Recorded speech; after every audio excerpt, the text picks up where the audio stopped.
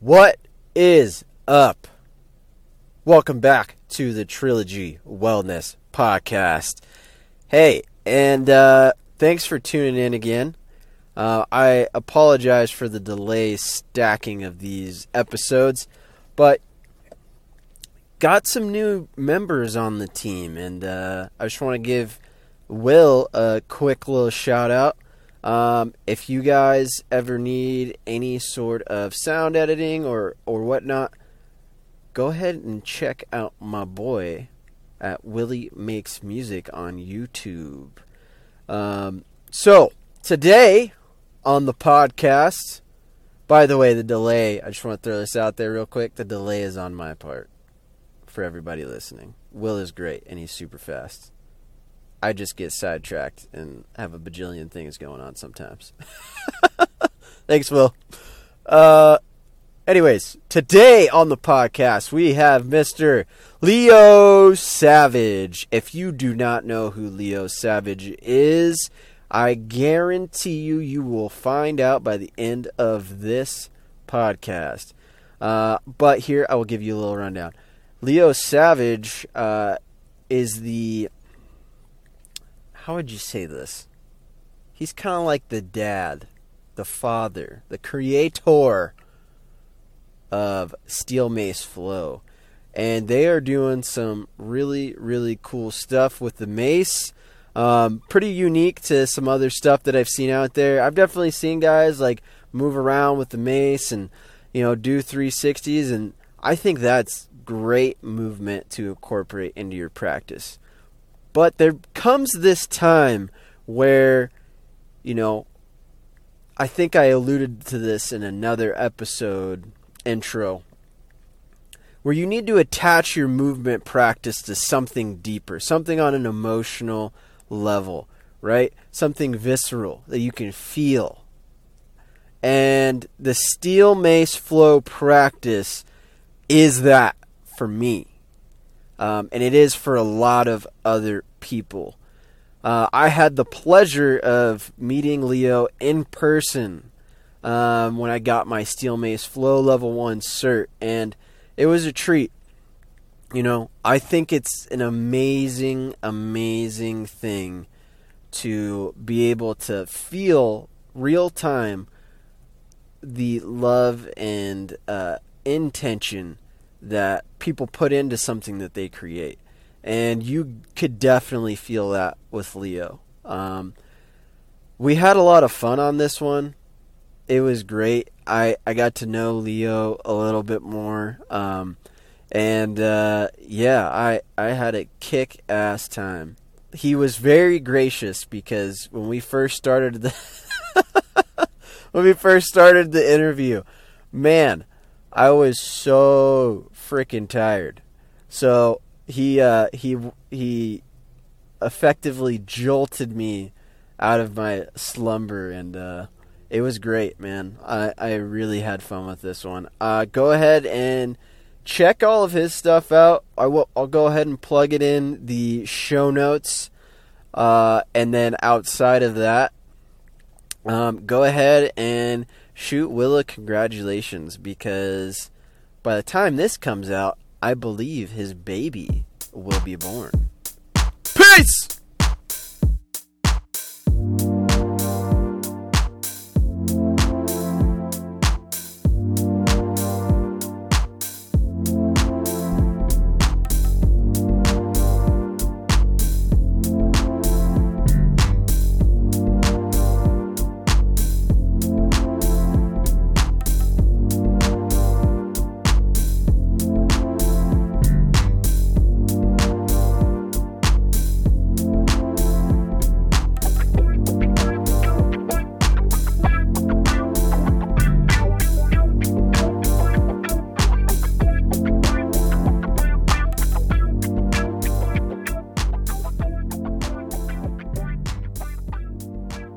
Yes. So I definitely want an SMF shirt. You got it. Yeah. SMF, Steel Mace Flow, sexy motherfucker. SMF means a lot of things, man. Yes. What does SMF mean to you? Ooh, that. Wait. I think we got this the other way around. I think you're supposed to be asking the question. No, I like that. SMF to me is fucking freedom, dog. Okay. Cheers. Yes. Good luck. I got my tea over here. All right. I'm trying not to All drink as much coffee. I got a caffeine problem. You got a caffeine problem? Oh What man. what did you run out? You just go to the store, pick some more up, bro. You never run out of that shit. It's in like 20, it's in like I know. 80% of the drinks you can buy at the store. That's the problem. I'm like, I get in the I'll like go on a phase where I don't drink coffee for a little bit, Yeah. and then I'll just go ham on it, and I'll drink like 32 ounces of coffee. Not like, Let me tell you about what you're doing here. Okay. yeah, All right. I hang around the fitness community, the holistic healing community, and I hung out with this dude. And listen, I'm going to say something really cool about him, and then I'm going to kind of talk shit. Okay. But this isn't meant to offend anybody. I saw this crazy badass motherfucker named Captain Morgan. Not that captain, but he is a pirate and a captain of his own lifestyle. And the captain did 20-minute ice bath. holy shit. Wait, I'm not done. That's not the crazy shit. Underwater with straw. We had this tiny ass little straw. And fucking 20 minutes underwater, eyes closed. You can't open your eyes. You can, but you tell yourself to close them. But I watched this badass motherfucker do one of the most manly things ever. And I'm recording this thing, and I feel like I'm filming a Faces of Death video. Like I felt guilty. I was like, this is wrong. I mean, what a badass to be able to do something like that. But then I think about ice baths, like, and you're talking about using on and off caffeine. One of the reasons we take cold showers or ice baths is to challenge our stress response. Yes. And so he didn't seem like he had to fight through shit. He just got in the water smooth, got underneath, and he just chilled out. Yeah. Bad joke intended. And it started getting me to think, like, is that effective? If you took an ice bath once a month, really fucking cold ice bath, it would challenge you in a way that taking an ice bath every day doesn't. And so, dude, whenever my clients, my students have a problem, I'll bring up one, for instance, smoking cannabis. I have students who smoke cannabis, and they'll ask me for advice on cannabis, and I give them advice that nobody's ever gave them before. Don't stop. Don't quit. Just smoke less. There you go. Yeah. Caffeine. True. Don't quit. Have a healthy relationship. Know when to take it. It's a medicine. If you got to work, you got to do a fucking podcast. Drink your goddamn coffee. Get in the mode. All right. Yes. But using it all the time, is it really effective? If you're putting yourself through constant stresses and to a point where stress doesn't bother you, then how do you know you're challenging stress? And so it's the yin yang, it's the balance. And the way I like to weigh that balance is like, is it good for me? Is it bad for me? Does it make me smile? That's usually the caveat to me answering the question. Is this good for me? Yeah, cool. Right, it's fun. Is it bad for me? Yeah, all right, cool. Let's do it. As long as I'm having fun, I imagine I will outlive everybody. As long as I'm smiling. Oh yeah, man. I think there's something to that. Not dieting and stressing myself out over being healthy, which I enjoy taking care of myself, but I don't stress myself out to that level.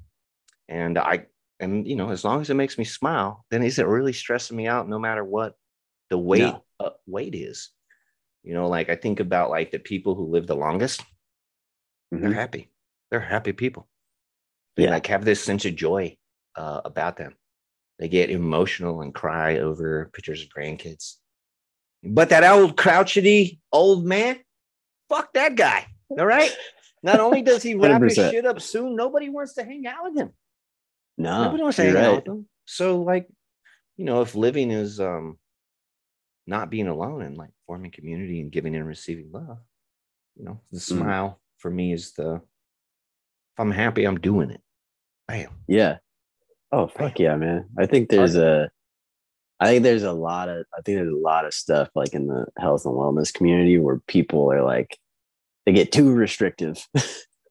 You know what I mean? Like, yeah. And I Yeah. think I think that's a good, healthy balance. It's like, yeah, like for instance, like I talk pretty openly about like me microdosing like pretty much every day, Mm. especially before jujitsu. Um, and, Mm. and it's one of those things where it's like, it does make me happier. It does make me like think a little bit differently than I had before. I Man, come up with crazy shit like that I had never thought about. Like in the moment though. You know what I mean? in flow. Yeah, exactly. Yep. A fun story. I grew up fighting mixed martial arts. I was a professional ass whooper. Started out in traditional martial arts as a kid.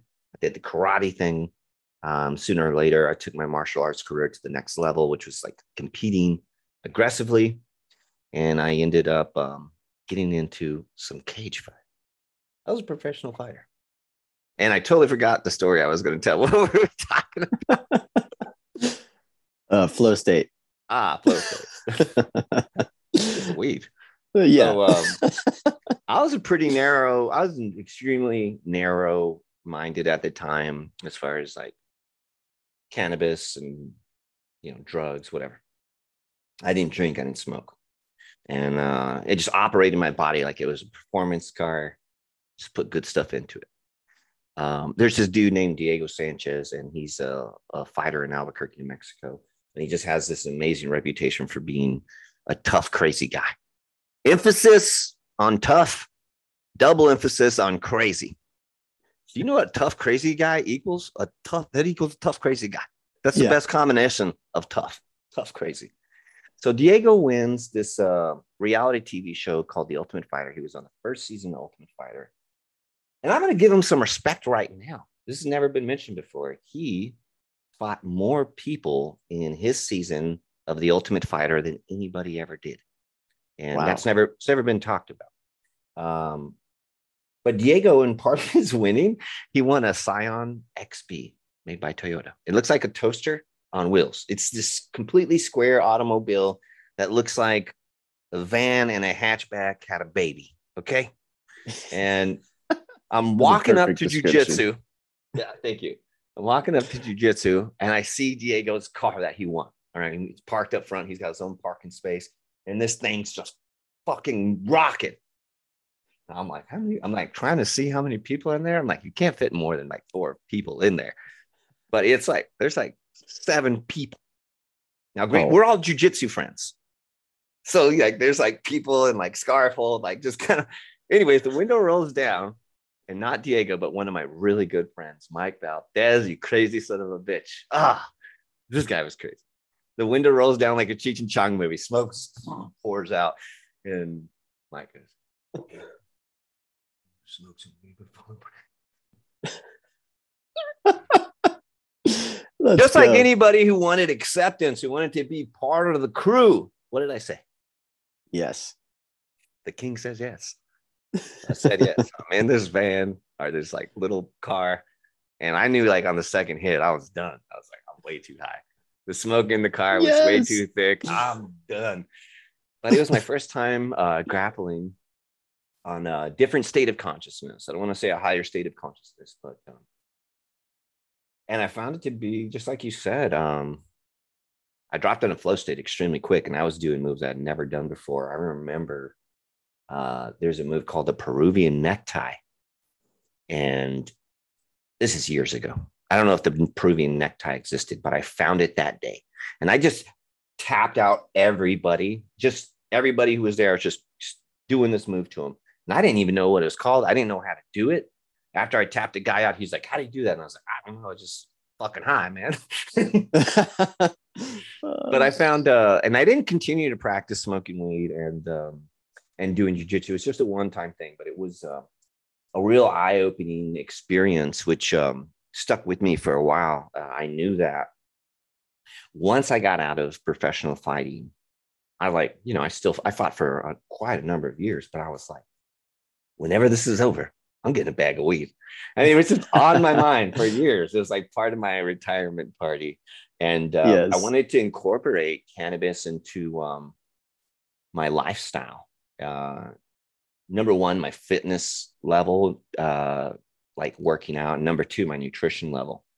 At that time, I was on a diet of chicken, eggs, rice, broccoli, like avocado. Oh, yeah. Yeah. Poor me. Yeah. It's amazing when you're poor, you can really eat well. Like you can eat, make it simple. And I just It's knew true, if man. I knew if I smoked weed, I could eat I could eat another meal of my chicken, rice, and eggs. And it worked, man. I started smoking weed. Cardio became a game. Actually became an album. I would just throw on an album. I remember at the time, this band Atreyu put out this album, and I remember I bought it and I went to the gym and I fucking did cardio through that whole album. I was like, people must think I'm crazy. I mean, like the fucking beat starts hitting, the guy's like, I don't even remember the song, but the guy's yelling. I'm like picking up my thing. I'm running as fast as I can. I mean, cardio became an album, and weightlifting became less monotonous and more fun because I started just like playing the game of curiosity, like, well, how much can I lift and how much can I lift at this angle? And working out went from like a torture chamber. Like, look at the fucking weight room and tell me it's not like a form of torture. Like, this guy's in the corner with a 500-pound barbell and plates on his back. It's trying to kill him. Right? Yes. He's trying to crush him into the ground. He's like, same thing. Bench press. There's a guy, this bar, it's trying to kill him. Cardio machines look like hamster wheels. They are hamster wheels. But man, I added a little cannabis in there, and game changer. It was good. So yeah, there's that story. I love it. Well, everybody, welcome, Mr. Leo Savage. If you don't know, if you don't know who this man is yet, you will definitely find out by the end of this. I actually interviewed Nate recently, so yeah, I'm going through the whole gambit of SMF coaches, and I was like, well, it's only right that I get both the dudes who gave me my cert and handed it off to me. That's right. You were there for Nate. I think it was actually the next certification we brought Nate into being a Still Mace Flow educator. Yep. And him showing up to that certification is how he got the job. Let's go. So so those of you who don't know, my name is Leo Savage. I'm a creator of a movement art called Still Mace Flow. It's called Mace Flow. It's called Still Mace Flow. But early on in my career, I made it a goal to create other leaders in my community. And so one of the ways that I would prospect and look for coaches was who's showing up. When I got my job with the On It Academy, I worked for the On It Academy. I just kept showing up until literally everybody thought I worked there. And when they found out I didn't work there, they were shocked. But I literally just showed up until I became part of the organization. And so, when I don't want to ask anything that I'm not willing to do as a leader. And so that was part of it. Who's going to show up? And I didn't tell people, you just show up to 10 certifications and you're in, because people will be dishonest with who they really are to get a position. And not like a dishonesty, like you're lying, but like, did you want to go to it because this is what you love to do? Or did you go to it because you're positioning yourself? And so positioning it's deceitful in nature. It's a survival tactic as well. So it's not looked at like a negative thing, but I always think of the ship sinking. There's a boat and it's sinking and the rats scurry and they position themselves in a place of safety. And so I've never liked the idea of somebody scurrying for a position. I always just liked the idea of, you know, are you the right person because of who you are, not the goal in front of you. So Nate, who I've loved his work, just a big fan of his lifestyle. Nate, if you're there, I love it. And I love all my coaches and friends and students, and there's no middle ground with me. We don't talk, or I love you. You know, that's it. And yeah, Nate is a shining example of the qualities that we want our Still Mace Flow coaches to have. And with that, another one of the things I look for is, are we friends? When I grew up learning about business, there's the idea. It's a good idea, man, but I don't listen to people. I just do things that I want to do. But you've probably heard this before. Don't hire your friends. Once you get money involved with your friends, it gets weird.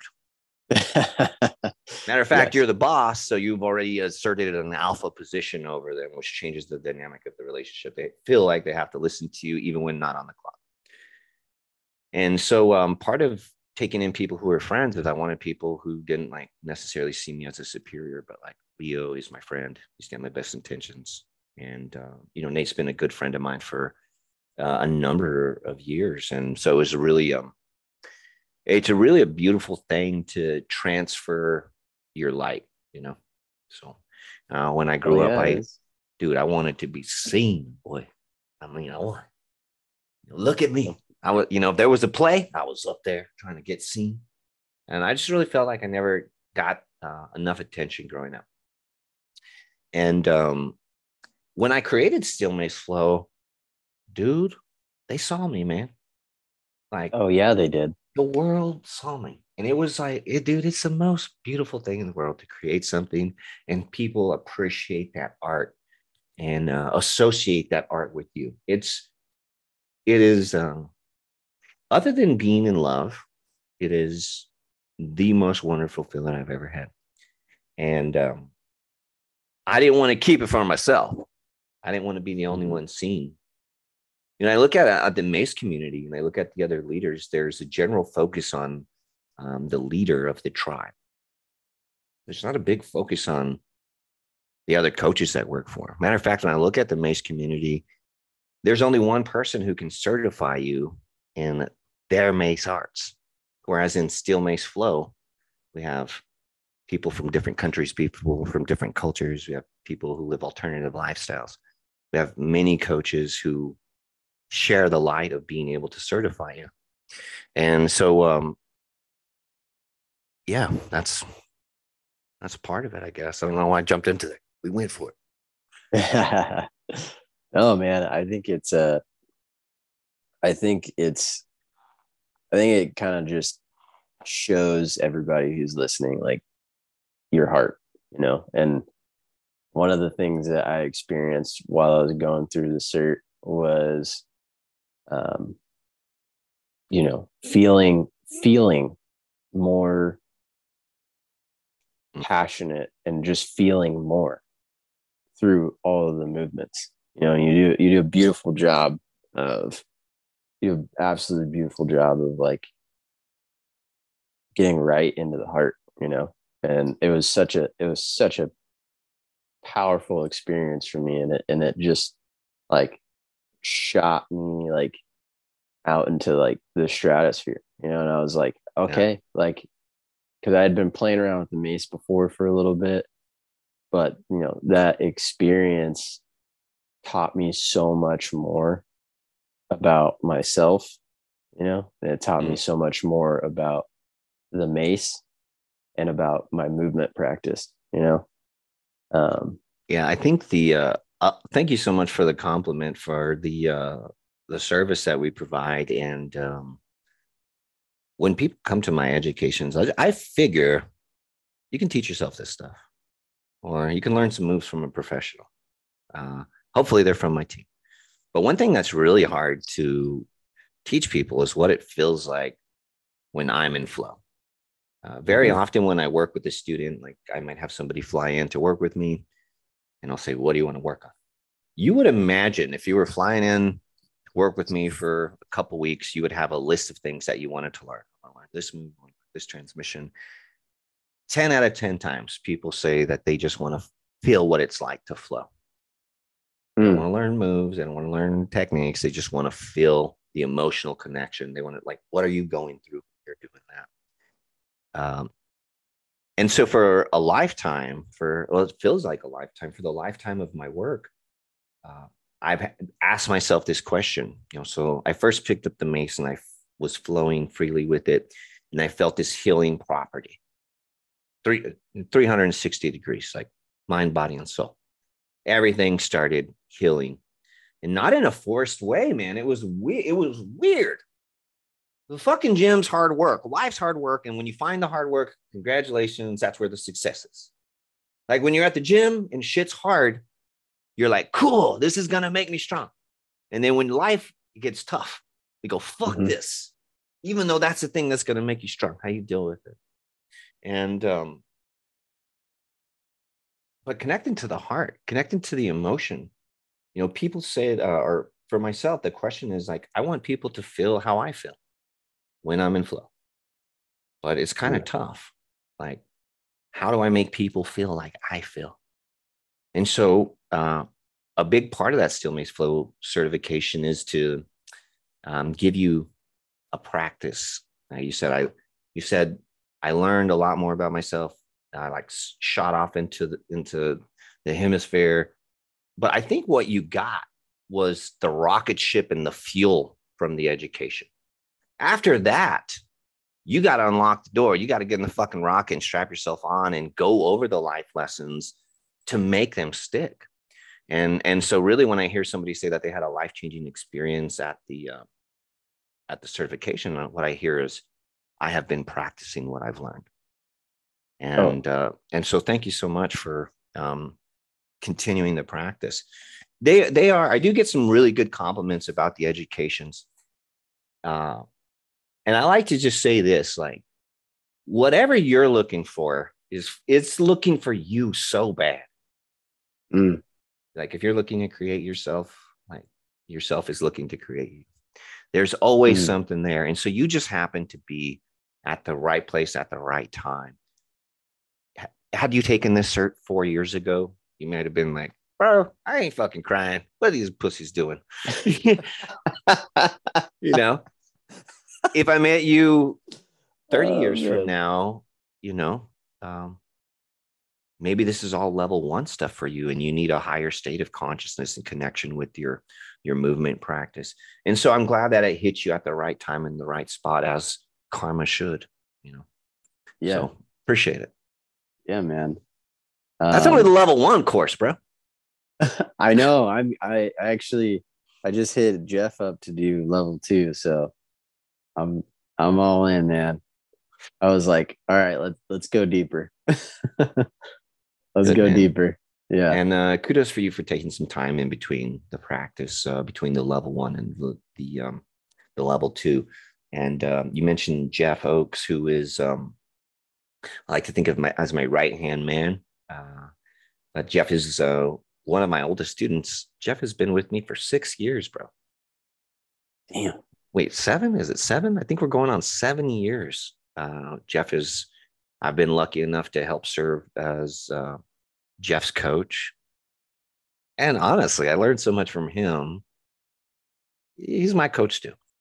But it's been so great to have him. And Jamie Pinto, who's another level 2 Steel Mace Flow educator. Actually, dramatic pause. Dude, I got super sick, man. Yeah, I was going to ask you about that. Yeah, so you know who the Liver King is? Yeah. All right, so I went to this men's retreat, and they're like, hey, we're eating raw liver. It's like, fuck yeah. I want to do some manly shit. Man. So I eat some raw liver. And let me tell you what, I felt like I was cheating, bro. I felt like Captain America after they gave him that shot that changed him from a wimp to the fucking Incredible Hulk. Isn't that weird? America's superhero did steroids. Captain America just took a shot, and everyone thinks he's fucking cool. John Jones does a little steroids. Everybody hates Oh my god, dude! I never even thought about that. What a statement to the world. Like seeing things my own way. I love What was I that. talking about before that ripper? I have no. Raw liver. Oh yeah, I'm gonna need your help, man, because I got this is primo. I got you, bro. So I ate the raw liver, and I'm like, dude, there's a lot of it's a men's retreat. There's a lot of testosterone floating around here. Like we're doing like aggressive stuff, but I'm like also like, there's that feeling of like being in camp with men and being men, like uninhibited men saying shit. Like, dude, you should have heard the stuff we said, the stuff we did. I can't say it on this podcast, but we had fun. And there's this feeling, if you've ever been on a team, that you just feel stronger, baseball team, jiu-jitsu team, whatever. But I felt this other thing, and I knew it was the liver, man. Like my body was like lusting after raw liver that was in the fridge. 4 a.m. I'm laying there, sleeping outside in fucking rain, shitty tent. And I'm like, I want some of that raw liver.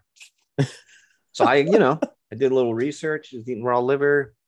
And I don't know if that's what got me sick. Yeah. I came home and I continued the practice, ate some raw liver, ate some lettuce, was doing a couple things. And I had a photo shoot coming up. So I was just being very conscious of what I was putting in my body. And the raw liver was like the only thing new I introduced to my system. I don't want to say that that's what it was. There's like a bug floating around, like, who knows what the fuck it was. But yeah, the raw liver made me feel like Captain America.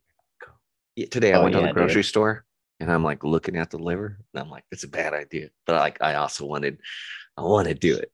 And, I probably would have. I'm living with me and my partner, Ashley, live together. And so being in a relationship, you make a decision for yourself, but it affects the house, the cats, dogs, my partner. God bless Ashley for taking care of me. I got sick. After I got sick, I was feeling like a little good. So I fucking started swinging a mace. Here's the thing. Flow state is a pain inhibitor. You'll be hurting your body, but you're in flow. You don't care. You don't care. And so I don't feel good. I pick up my mace. Oh, wait. Wasn't feeling good. Woke up and I was feeling a little normal. I mean, no calories in me. I'm like still sick, but I do what any little kid does. And I wanted to play. I picked up my mace. I got in a flow state. I had an hour-long workout session. I'm feeling like $1 million. I slipped a rib. I have an old high school wrestling injury. I have a rib that pops out. And so I go from being sick for like 10 days. I get on a plane to go to New Jersey to teach a steel mace certification. Thank God Jeff and Jamie, who were previously mentioned, were there because I was like, guys, I'm sick. I'm here. I'm going to need your help. And they came through with a lot of help. I flew back and like I've traveled sick. I needed to recover. So I was down again. And then I got up, was feeling good, decided to swing my mace and pop the rib. So I'm like basically a month. I'm just like my poor partner Ashley is just like taking care of me. Like, oh my God. I'm literally like, I'm so sorry. I busted my ribs out. I don't know. She handles it so well. One of her love languages is giving care. And it's hard for me to receive that type of care and just being independent and being tough. You want to like do it yourself, like do your own dishes and like clean up after yourself. But when you're super fucked up, like, this is weird. Ashley fed me. Like she made me food and she fed me. And I was like, I've never been so vulnerable to like receive this much care. And it was like, this falling of sorts and being caught and like knowing I had protection, not like somebody had my back or I was being taken care of, but um, Hell yeah. yeah, it was wonderful, man. So That's beautiful. but I am feeling better. I'll end the story on a high note. When you get sick and then like you lose some weight and then you go back out in public and everyone's like, bro, you've been hitting the gym? Check out your arms. You're looking so good. You know what I'm talking about? Yeah. Oh yeah. So I had a photo shoot that I had been putting off because of all these injuries. And so like I'm losing like all my body fat and I'm like, oh man, I'm gonna look good in these photos. That's because I'm sick. So let's go. We use the sickness for our advantage. Yes. We used it for our advantage. We took it to the photo shoot with us. And I made sure I did all the tests to make sure I wasn't gonna get anybody sick or anything. It was just like some type of bacteria. But I think the photos came. We'll see. I love it. Yeah, man. I think we kind of touched on this first little bit, quite a bit actually. So obviously we know a little bit about your history. Like, so let's dive into that a little bit more. Like, where are you from? Where'd you grow up? Let's kind of start with a couple of those and continue to ask them as they go. But my history of growing up, I grew up in two small towns. Well, I was born in Texas, like literally born in Texas. My mom was in Texas 9 months pregnant, and boom. So I was born in Texas, but we lived in Hobbs, New Mexico, and I never got the whole story. I was born in Texas, and it was kind of a fun thing around my family. Leo's a Texan, and everybody else was from New Mexico. So I grew up in a town, Albuquerque, New Mexico, and another town that people associate with UFOs, Roswell, New Mexico, from the famed 1947 alien crash landing / government cover-up. And so I grew up in a very small town in Roswell, and I grew up in a very tough town, which was Albuquerque. And I shared a couple different people took care of me in those times. I bounced around as a youth. I didn't have God bless my parents, but I did not have the best upbringing. And so I just kind of bounced around from those places. I did go to high school in Roswell, New Mexico. And so high school is kind of one of those, elementary school, middle school, you're a kid, you played, you did the monkey bar things. They took away your recess in middle school. You learned how to deal with that. But by high school, you start developing into your manhood or womanhood. Like we don't have, as men, we don't have a tribal ceremony where you become a man. Actually, the ceremony I had was, you're the man of the house now, because, daddy wasn't there. And I think back to, or I don't think back, but I think how many other young men, boys, initiation into manhood was divorce. You're the man of the house now. So high school, what I like to think of, it serves as that purpose of your tribal initiation into manhood, because it's probably the first time you're going to hang out with people who have gone through puberty who aren't like relatives of you. So you will be tested by the senior who's got armpit hair and a fucking mustache. He's the alpha. And if you can put up with the challenges that high school brings you, it's kind of like an acceptance into manhood. And there's a celebration, and you're supposed to go achieve adult things after that. So high school, I went to a school in Roswell. There were 3 schools in Roswell. 1 for the Hispanics, 1 for the whites, and 3 for the people who were doing really bad. And there were train tracks that run through Roswell. And on the east side were the Hispanics, and on the opposite side were the gringos. And I'm combination skin. So I spent a lot of time on the railroad tracks, not knowing where to go and associate myself. My school, I remember when I first started Goddard, there was a bunch of Hispanics in one area, a bunch of sports people in one area, just the different cliques. Mm-hmm. But I swear to God, if you were a Hispanic in that school and you did a fucking thing wrong, they'd kick you out and you'd have to go to the Hispanic school, which was known to be a little tougher school, the Roswell Coyotes. And, but it was very segregated. And, as a kid, like I saw that right away. Being in the two cultures, I got to see, I just got to see the difference of how people were treated.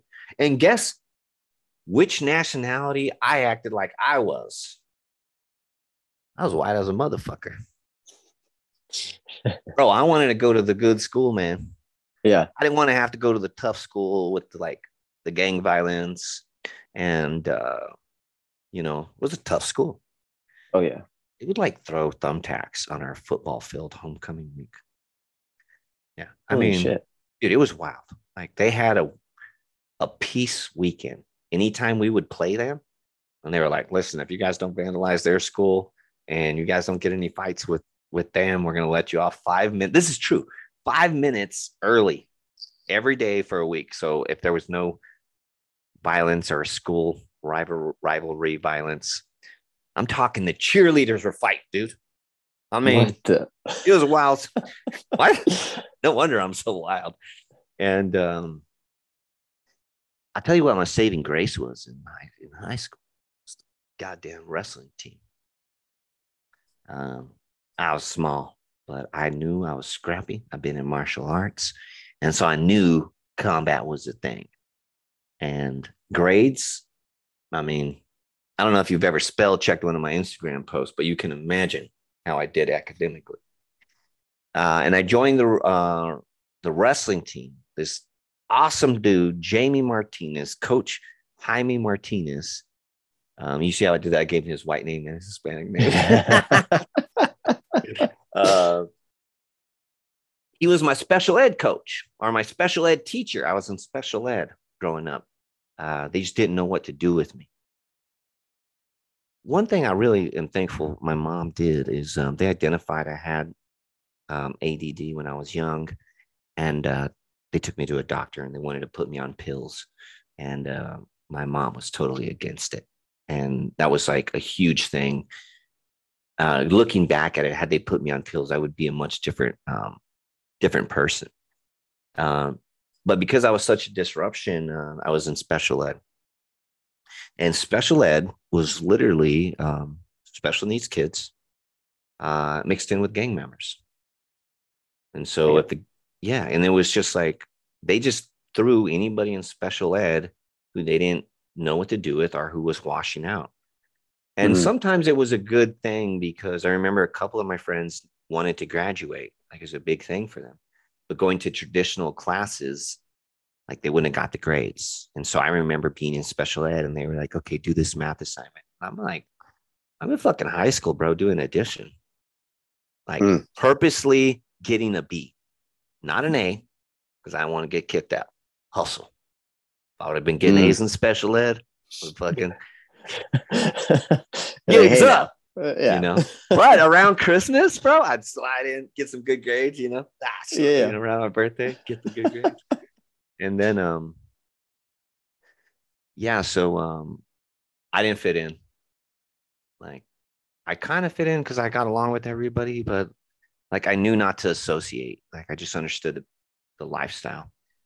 And one of my teachers, his name was Coach Martinez. I said, what are you a coach at? He's like, I'm the wrestling coach. It's like, dude, I want to wrestle. And at that time, I wasn't about going around and asking and getting information. I was very in my shell. And if I wouldn't have been in special ed, I would have never met Coach Martinez. And he was like, yeah, tryouts are Tuesday. And I joined wrestling team. And I was like, bro, I'm a black belt. I'm going to kick this dude's asses.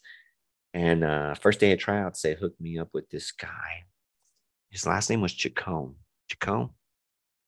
and this dude beat my ass in a wrestling way.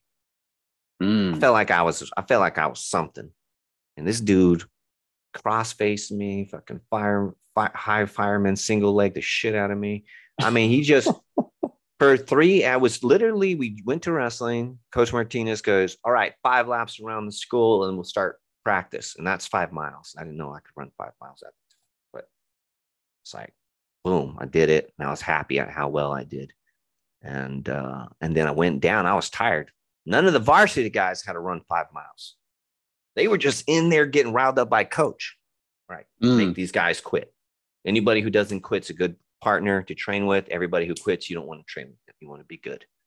And that's how it is at fight gyms, like a boxing gym, especially. Like if you're no good, they're just going to fuck you up and get you out of there because they want good quality training partners.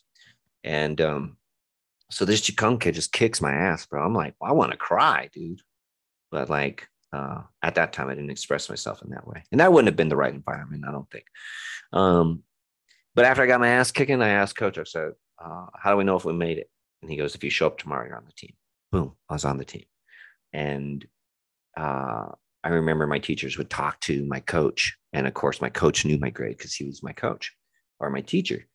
And so me being eligible, I had to get good grades to be on the wrestling team. So it's just one of the, my initiation into manhood was getting through those 4 years of wrestling in high school. And man, I learned so much about life during those years with the wrestling team. And I don't have a lot of like amazing memories about high school, but man, it was all about wrestling for me. Like that was my high school thing. That was who I was, is what I did. And it really helped my, being combination skinned as I am. The wrestling team really helped me out because being on a team, it didn't matter what you were just on the team. You were black, white, Hispanic, Portuguese Greek, didn't matter. You were on the wrestling team and you were accepted. And so that really helped me find a place to create long lasting friendships. I love that. Yeah. Aliens exist. We saw one in Roswell, in case you want to. Whenever I tell people I'm from Roswell, they're like, "Oh yeah, does it really?" Yes, we saw some weird shit a couple times, So, but I fucking hope so. Me too. You know what I mean? Oh yeah. Oh, I feel like if I can't go to sleep, I'll just kind of daydream about when the aliens show up. Yes, and like the gifts they give us. Yes, dude. I just listened to sidebar real quick. I just listened to Graham Hancock and I knew you were gonna say that. Yeah, bro. Oh man. And they were talking about how the Egyptians like use the blue lotus flower. And dude, oh my God. Like when they got into that, and I was like, oh my God, these motherfuckers were definitely talking to like interdimensional beings on a regular basis. Whoa, where'd you go? Hold on one second. You disappeared. You got a call? There we go. Yeah. I don't know how that happened. Somebody just snuck through. Yeah. Yeah, no. So yeah, I was thinking about it and I was like, dude, like, because people talk about when they do like certain psychedelics, like you get to like experience certain entities and whatnot. And I was like, man, this is a totally different level to like what I was thinking, was out there, especially back in that time. You know what? I think all that stuff is fascinating. Yes. But fuck that shit. All right. I want to talk about the future. All right. Yes. Those past guys died. All right. Why are you studying those guys? All right. Study somebody who's still around. Very true. Listen, are there more dimensions? Yeah. That fucking guy on Facebook is building one. The metaverse. Yeah. Him and the rocket dude, Elon. Yeah. All right. Elon's building the brain computer shit. Have you seen it? You know what I'm talking about? Neuralink. Yeah. Sooner or later, you're going to be able to fucking plug into your computer And you don't think that's the goddamn sixth dimension? Oh, Everyone's yeah. like trying That's to like, figure out, like, do we have are there other dimensions, aliens? I'm like, bro, but we could just make whatever we want, plug in, right? very true. Oh, it exists. All Have you right. have you Mainly. seen Oh, go ahead. Everything that happens in science fiction movies, it turns out sooner or later it's kind of real. And Yes. I've talked about this before, but if given a choice, see what happens when you die, or we can plug you into the construct. Plug me in. Like, hey, look, you can unplug me, right? Yeah. Okay. Well, cool. I'm going to go to this place, build my own heaven, create my own identity. I'm going to do all the things I do in heaven or wherever you believe your thing is. You want to come back as a Ninja Turtle? I can do that on virtual reality right now. That's true. And yeah, there are other dimensions, like whether they pre-exist our technology or our technology has created one. It's just a far out thought to talk about. Like, yeah, I guess it is another dimension. We don't have access to it yet, but it's the closest dimension that we have access to. Very true. Yeah, it's I think that'll be interesting in the future. Yeah, I can't. I mean, do you think we'll be around though? I don't know, man. It's one of those things where I'm like, the way technology is like evolving now, like so quickly. I'm like, maybe. Yeah, it really just takes that one catalyst. It just really takes that one idea. To really change the way that we deal as humans. And dude, if you haven't listened to that yet, there's a little piece in there that I think you'd like heavy fuck with. Just I'll take you up on that. Yeah, it's definitely in the trajectory of like what you're talking about. I do remember. So when I was in Roswell, New Mexico, I was so privileged. This is 1994. Yeah, 1994. And I was taking karate. I was heavy into karate. And our instructor, master, I always try and call him something different. Ken Masters, there it is. He he rented space to a couple of guys that were like martial arts instructors. And one of them was this Gracie Jiu-Jitsu blue belt named Mike Jordan. And Mike Jordan was like 5'8", African-American.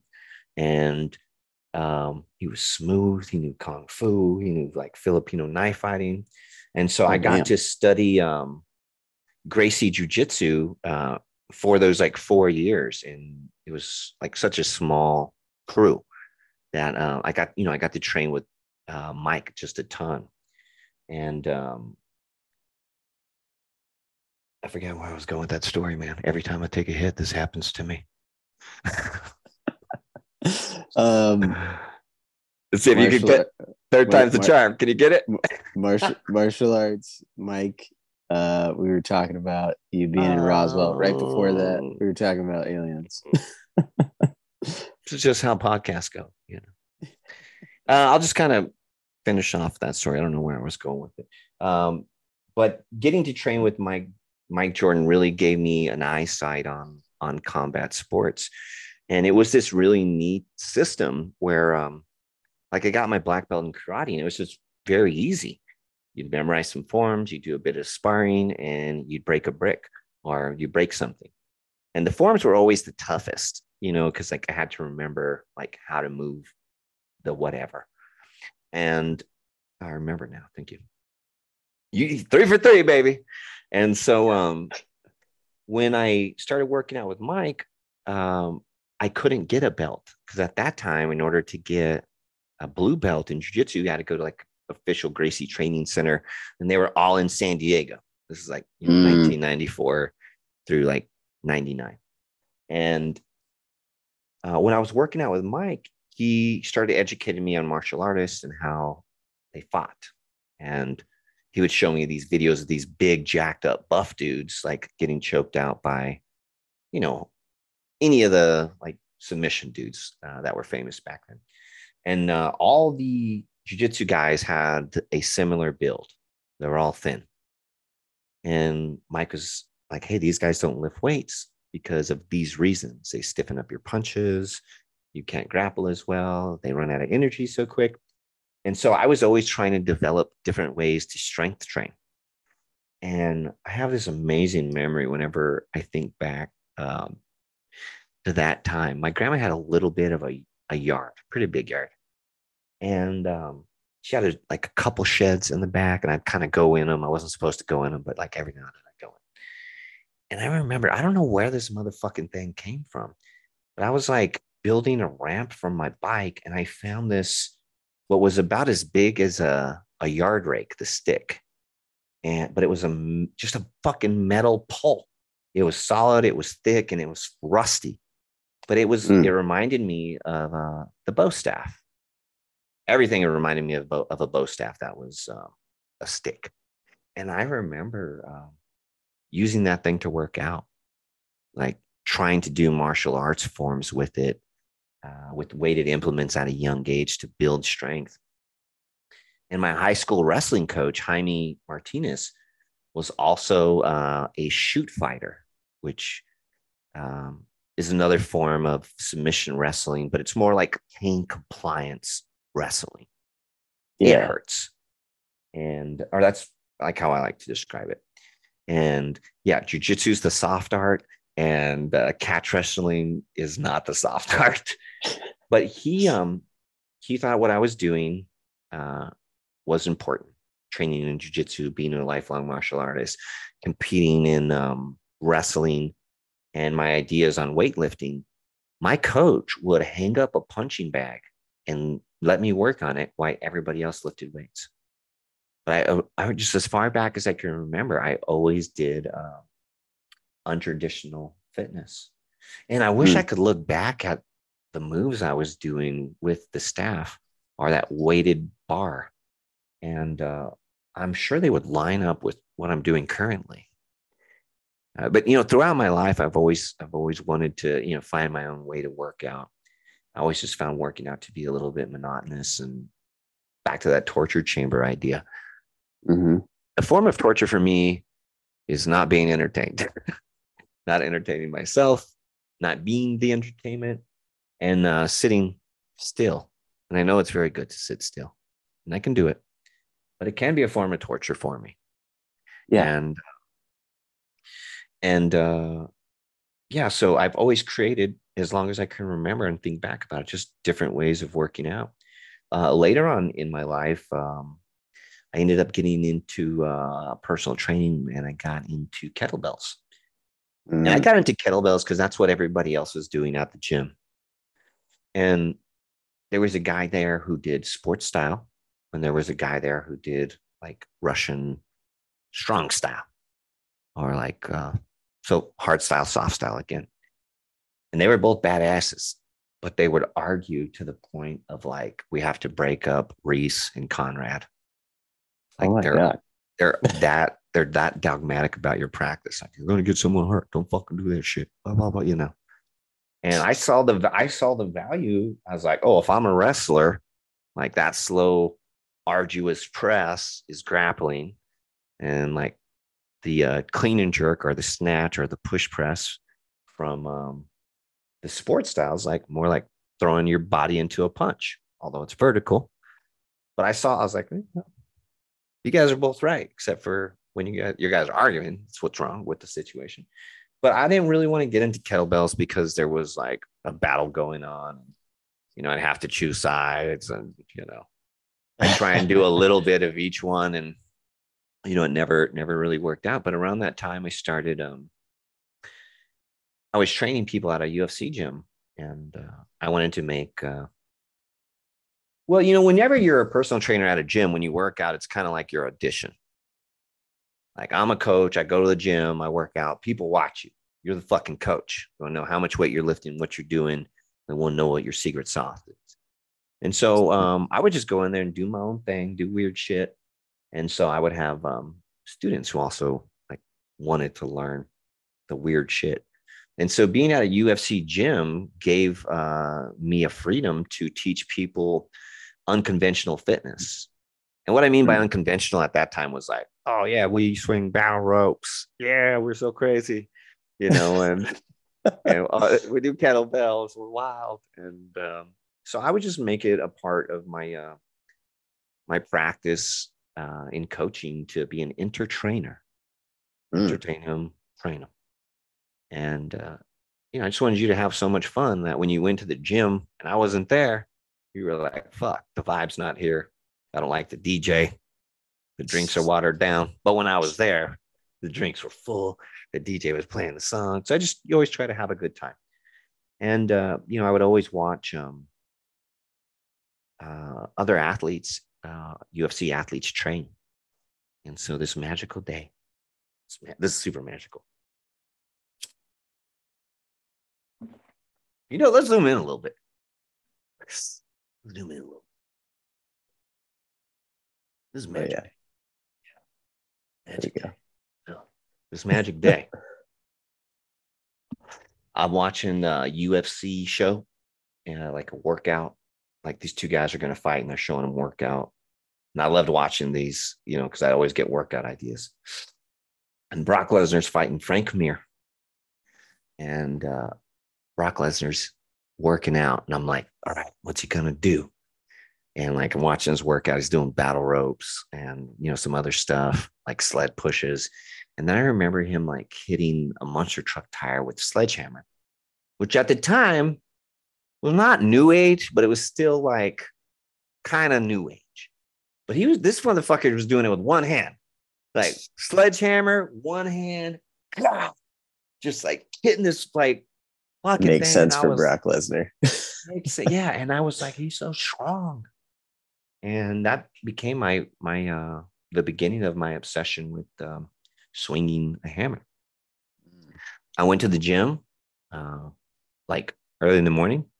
We had actually there it is. This very hammer right here. Let's go. Yeah, that hammer's made in the USA, by the way. Yes. I went to the gym to see if I could do it. And it became very apparent to me that the sledgehammer was a weapon because I was swinging it with one hand for some reason. It wasn't like a tool. It was like doing combat. And so I had a lot of time swinging things in martial arts. I liked the bow staff, although the bow staff got extremely complicated. The transitions got wild, and I was a little bit fumbly with my left hand. I was successful, but I was never really good. Nunchucks, it's horrible at. I'd always get too confident and then hit myself really hard. The quarter staffs, which are like just length of wood, they were cool, but I just never really liked them. The sword was very simple. The katas were very simple because swinging around a sword is dangerous. You got like a 14-year-old kid swinging around a sword. You're like, let's teach him kata number 2, So, but the sword is something I really identified with. But I mean, to tell you the truth, man, I swear to God, I was going to be Tom Cruise from The Last Samurai. Let's go. Growing up, I just knew I was going to be a samurai. Something about somebody who swung a sword to me at an early age appealed. When I look back at that, there was Leonardo from the Ninja Turtles. He had the sword. There was Lino from the Thundercats. He had the sword. And I was always fascinated with the sword. I remember watching the Highlander over and over and over. I remember being at Disneyland, bro. This is how obsessed I was with swords. And I'm on the Pirates of the Caribbean ride. This is back when they had skulls, like drinking booze. And they were shooting flamethrowers at you. I mean, that was wild. It didn't seem safe. There we are at Disneyland. I'm going on this crazy ride. They're shooting fucking cannonballs. There's skulls everywhere. And then I see this, the first time I had seen a real sword. It's just like this sword. It's like in a pile of gold. It's like popping up from it. And I just remember mantraing, I'm young. The sword, the sword, the sword, the sword. And I'm just looking at it. And I'm like, in my head, I'm going, the sword, the sword. Like it's echoing. And I just kept mantraing. And I'm not even watching the ride. I'm just like a creep, man. Stalking this fucking thing. And I was just always fascinated with the sword. The hammer is what kind of could, it doesn't act like a sword at all. And if you flip a sledgehammer upside down, it acts a lot like a sword and feels a lot like a baseball bat if you've never held a sword. Baseball bat's meant to swing. It's got a little weight at the bottom. It's designed in such a specific way that it generates force when you put force into it. It funnels rotation. And there's and the sword is another thing that's meant to be swung. Oh wait, I'm sorry. Baseball bat, sword. When you flip a sledgehammer over, it feels like a baseball bat. Like you can replicate baseball bat moves with a hammer or a mace upside down. And so when I flipped the hammer upside down, it made sense to me. I could do like sword and bow staff stuff. But when I flipped it upside down or right side up, it was so difficult. It was so fucking tough to do any sword moves with the sledgehammer. And I was obsessed. I was like, dude, if you were a black belt in sledgehammer, you would be so strong. You'd be so strong.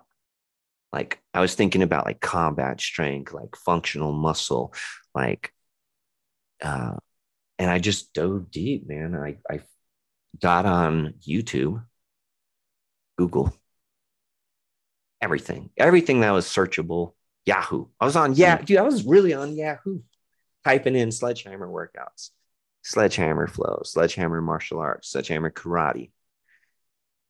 I ran into a couple things. But it was all people hitting fucking tires. Every one of them. But I just knew, like, I just didn't make any sense to me that something could be out there and be so challenging and so neat, and there not to be a landscape of information on what I felt was very nourishing. And so I went into the gym and I would do my sledgehammer karate, and it didn't go well. Nobody liked it. The staff was uncomfortable. They didn't want one of their coaches dancing around with a sledgehammer. Not like it was a safety issue, but like, I don't know what the best way to say this, but they felt like it was a very feminine thing for a man to do. I got called gay a few times. My gay hammer dance. I got a lot of hate speech put towards me. And, when the alphas are putting you down, what do the other people do? They join in. Yeah, even if they're like my homies. Like, bro, remember when you were kettlebell battling? And I was like, bro, it's all good. And like now I'm like doing this, and you're like, but what the fuck are you doing? Like that shit's gay, Leo. Dude, I heard that all the time. I don't mean to offend anybody, but I want you to hear the reality of the challenge I faced, and and I was like, all right. So I started working out at 4 a.m. every morning. I had the key to the gym. Fucking pop that bitch open. I turned the music up as loud as the shit went. Honestly, I was like, fuck your speakers. I hope they pop. I mean, dude, I was like, 4 a.m. All right. Yeah. You guys making me do this shit. There was a bakery next door, and they were up early too. And like, I was like, I don't care, man. I just loud as I could. And dude, all that rejection, like it's some powerful energy to work out. And I just found out like any of the stresses I was having were being expelled through this nonverbal communication. I was acting out the things in my day. Like when most people lift weights, you had a bad day, work, go to the gym, you go to jujitsu, you work out your emotions. Isn't that weird? You're doing a workout. Yeah. Right. But you work out your emotions at the gym. 1,000%. So I'm so like, I'm finding this therapy thing and I'm loving it. and I'm constantly researching, and nothing's out there. And one day, this guy comes to the gym to teach kettlebells. His name's Ken Blackburn. He's a IKFF legend, world champion kettlebell lifter, gentle giant. His son's an amazing kettlebell athlete as well. And he's got a ton of students. I mean, this guy's second to none. I mean, but he came in and he was going to teach a kettlebell certification. There was a lot of pressure on me to get the kettlebell certification. They wanted me teaching sports style kettlebells. But I knew that if I did that, then they would get shitty with me for moving the kettlebell a different way. And so I was very reluctant to get into the kettlebell certification. Money was tight. It just didn't seem like something that was important. So while everybody was getting their kettlebell certification, I was working and manning workout stage. Yeah, I was like the coach that day or whatever. And so I'm watching the kettlebell thing happening, and I'm like, I'm taking care of my class. And sooner or later, the kettlebell coach, Ken, I ended up talking to him. I was like kicking a bag, and he's like, hey, do you mind if I give it a kick? He was just like, I was like, whoa, you're super huge to be so nice and polite. Like, I love that about people, you know. But I just remember, like, I like you, dude. I remember I was like, man, this guy, you know, I just felt detached right away. Yeah, good And vibes. he throws a couple kicks, and I just like kind of talked to him for a second, and then out of nowhere, I said, hey, you ever heard of like mace training? And he's like, just kind of looks at me, kind of confused, and he's like, what do you know about the mace? Well, in my study of the sledgehammer, the only thing that was close to it was a steel mace. And there were a couple of examples of steel mace that had been put out that people were doing 360s with, mostly in India, but a very small group of men were swinging 360s here in America. And I told him everything I knew about the mace.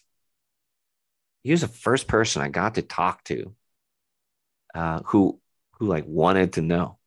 Like, nobody at my gym wanted to talk to me about it. Don't do it in front of us. Don't do it in front of people.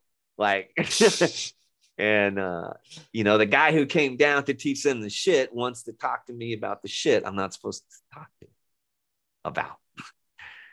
And I'm just talking to him, and he's like really listening.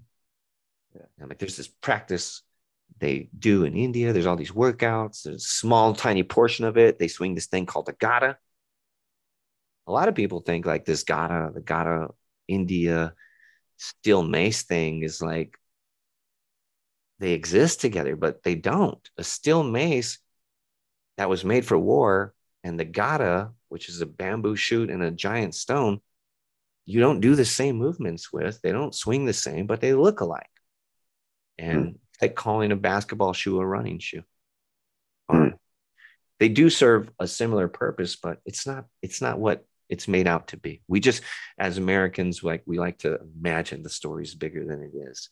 And I learned all this from the Flowing Dutchman, who's an amazing mace person who has traveled the world learning about culture and fitness. And so anyways, I tell him everything I know, and he's just like, I can't believe you swing a mace, man. Like, you know, I'm going to send you a mace. Look, I hang out with this company called Onnit, and they give me a ton of mace. I'm just going to send you some.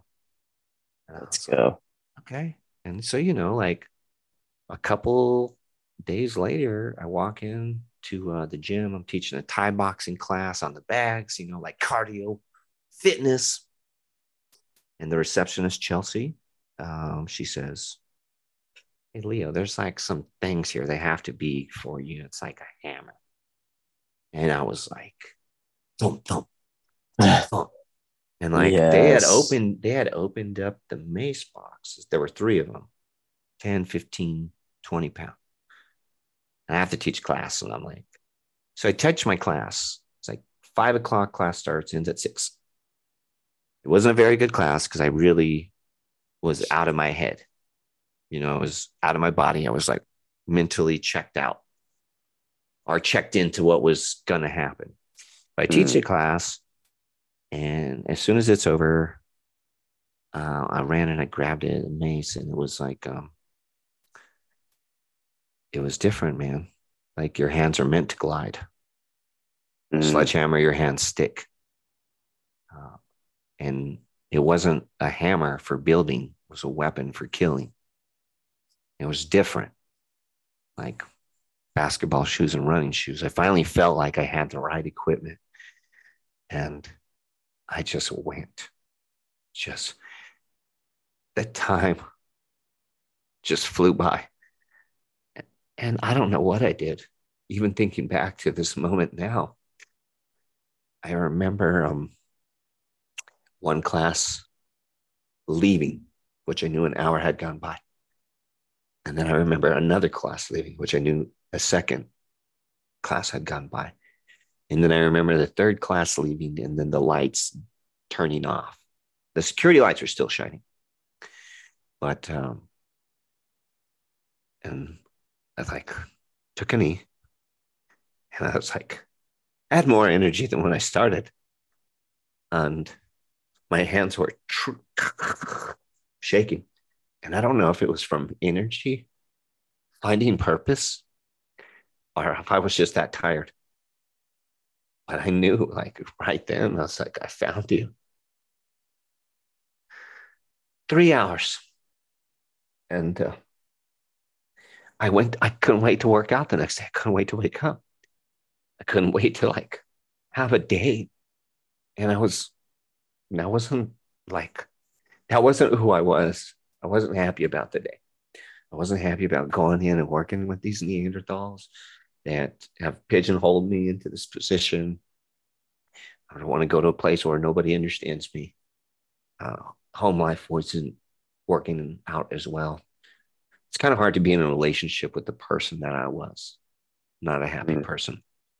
But I couldn't wait to wake up. I couldn't wait to go fuck around with the mace. And I did. And I wouldn't stop. I just haven't stopped since. And that was, that was my very first mace tail. I still swing my sledgehammer on special occasions, but I've been swinging a 10-pound mace for, dude. Yeah, I've had my 9th year. Shit. Yeah, I think my anniversary. Wait, October. Yeah. Oh shit, I missed my mace anniversary. Things like that, man. You're like so looking forward to your day of celebration, but then it like passes you by a month, and you're like, oh, I've been doing it for 9 years. 9 years. What an adventure, man. Yeah, dude. No way. No, I haven't missed it. It's in November. Huh. I'll have to look it up. I think I don't know. I don't know what it is. I hope you did miss it. I kind of hope I missed it, because it's kind of neat that I'm not so obsessed with the practice anymore. I guess I'm just obsessed in other ways, but I was talking to my students. I just taught a Steel Mace Flow Level 2 certification. And the truth is, I do not practice the steel mace as much as I used to. And it's by a lot. And I think I've come up with a reason. The mace has always been therapy for me. This very awesome dude, his name's Rich. He's a friend of mine. He's a student of Steel Mace Flow.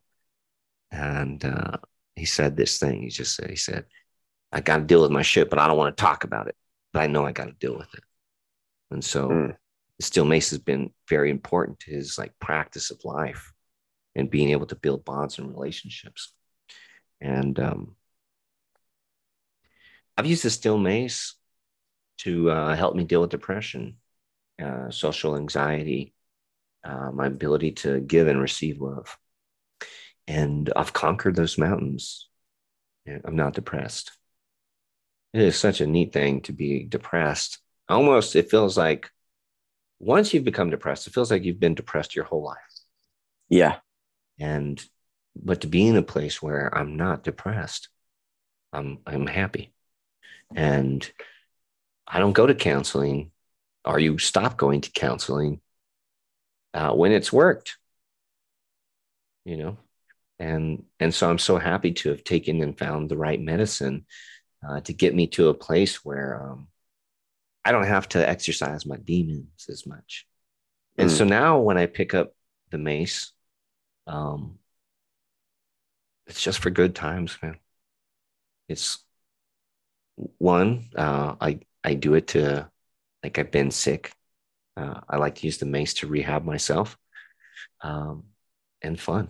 And I am addicted to the healing process. And so I think it's a lot of fun to build myself back up. And so I'm looking forward to this healing process and using the mason in it.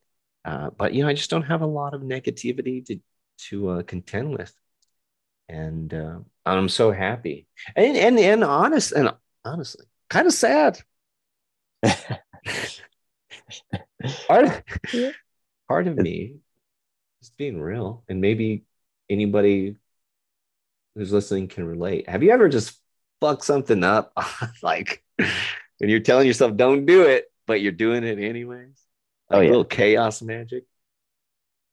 Part of me wishes that I was tormented so I could pick my mace up and exercise for 6 hours a day and create beautiful art. When you look into artists and you start looking at like Van Gogh or any significant painter, they were tortured. You look at musicians, they wrote the song that changed the world. It was about the fucking hard time. It was about like the shit they were going through and the pain. Big time. And then, and so I was able to create a lot of beautiful art with that energy. Now, I'm not self-selecting sabotage. I'm not going to go back into it. But it is awesome to it's awesome to have progressed, man. It is.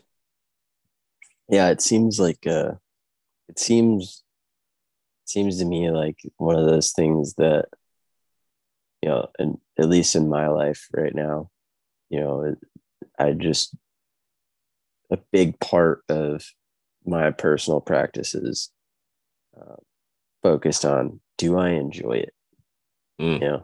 Does it does that fill me up with, joy? Like, do I leave? And even if it's like one of those days where you're like, man, fuck everybody, I'll go be by myself, move, and I feel so much better, And I think it's one of those things where it's like, it's so useful to have a lot of different tools in the toolbox and be able to move things in whatever way you need to. And I think that's like, like I love the ropes, I love kettlebells. I honestly love lifting really heavy too, but there's just something different about the mace. Like if I'm having a tough day, my first instinct isn't, let's pick up the kettlebell. It's like, no, straight to the mace every time. And there's a lot of healing in those moves. If you think about the practice as a whole, I created Steel Mace Flow to heal myself. And so each move that is in there was designed to help get through some stuff. And so you're doing moves that were designed to help somebody heal. And so there's a natural calling for people with emotion to move the mace. And man, thank you for that. What moves in particular are you doing? Do you know, or is it just like a free flow? So I kind of do it two ways. So I'll do like if I see something, like if I watch you do something with the mace, or I watch, Jeff do something, or like I've been checking out Sean Pierce a lot, some of his stuff. I'm like, if I see somebody do something with the mace that like catches my attention, um, I may create like a structure around the flow. Yeah. Yeah. But I really love playing this game where I'm like, okay, let's maybe I take a piece of that where it's like, cool, let's take the start position. Right. So I Yeah. call it like I kind of like call it uh like start and return, you know. So like go start at a position, do whatever you want to do, Mm. but you got to get back to that same starting position.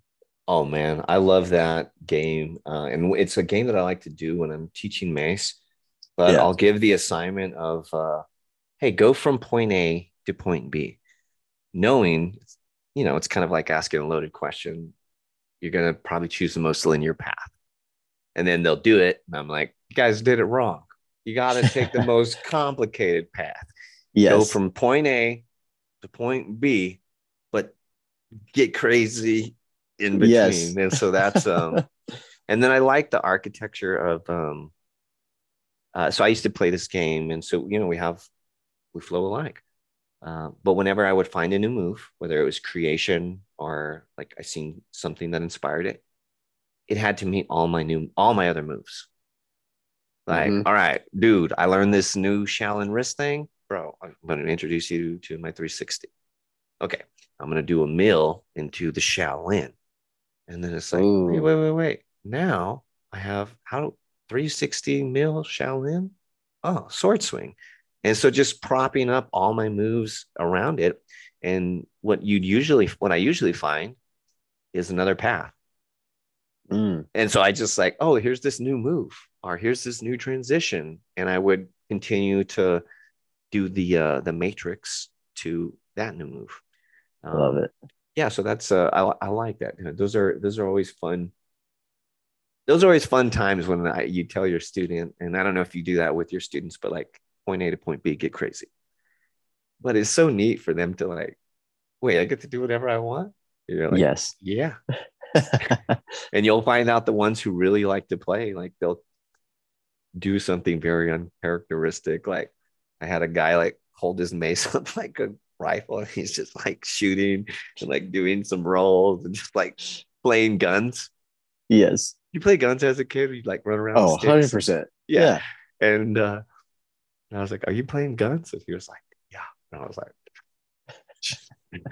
"Perfect, Yes. perfect." Yeah, I think that's it too. Like, I think that like, you're like at the beginning, you're like, hey, like, what does SMF mean to you? Oh, there he goes. Hold on. is that your cat? Yeah. Hold on 1 second for me. Ladies and gentlemen, I think he's gonna go get the cat and bring the cat back. Get the cat. There he goes, intro. the boss. He said, I'm out. Let me out. Yeah. Um, no, he heard his brother like going crazy in the background. Um, so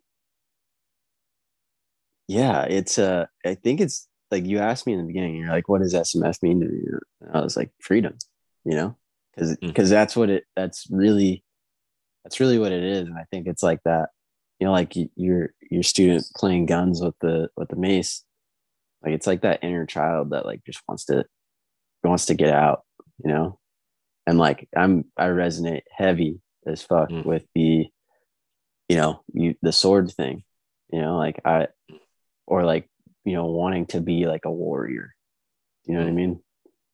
Like I I I think that's one of those things too, that the mace practice is so interesting because it's this yin and yang thing, like it is when you move, it's like you create the masculine structure, and then that play that gets introduced is like that feminine energy, you know what I mean?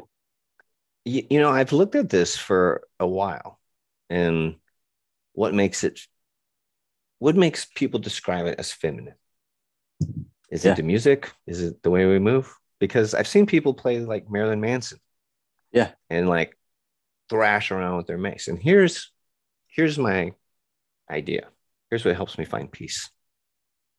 Um, when I think about a female moving, I think about their hips shaking, which I think about the tailbone, the bottom of the spine, articulating forward, back, side to side. I also think about the chest and how it moves on a female. But if I were to describe a female, this might be the key. Yep. And when I look at a way that a masculine alpha lifts, it's like this. Mhm. So anytime you show emotion, you bend your spine. Yep. And so I think that there's a constant, hey, that's feminine because we're showing emotion. Because if that emotion's medieval Marilyn Manson, they still say it's feminine. It can be feminine.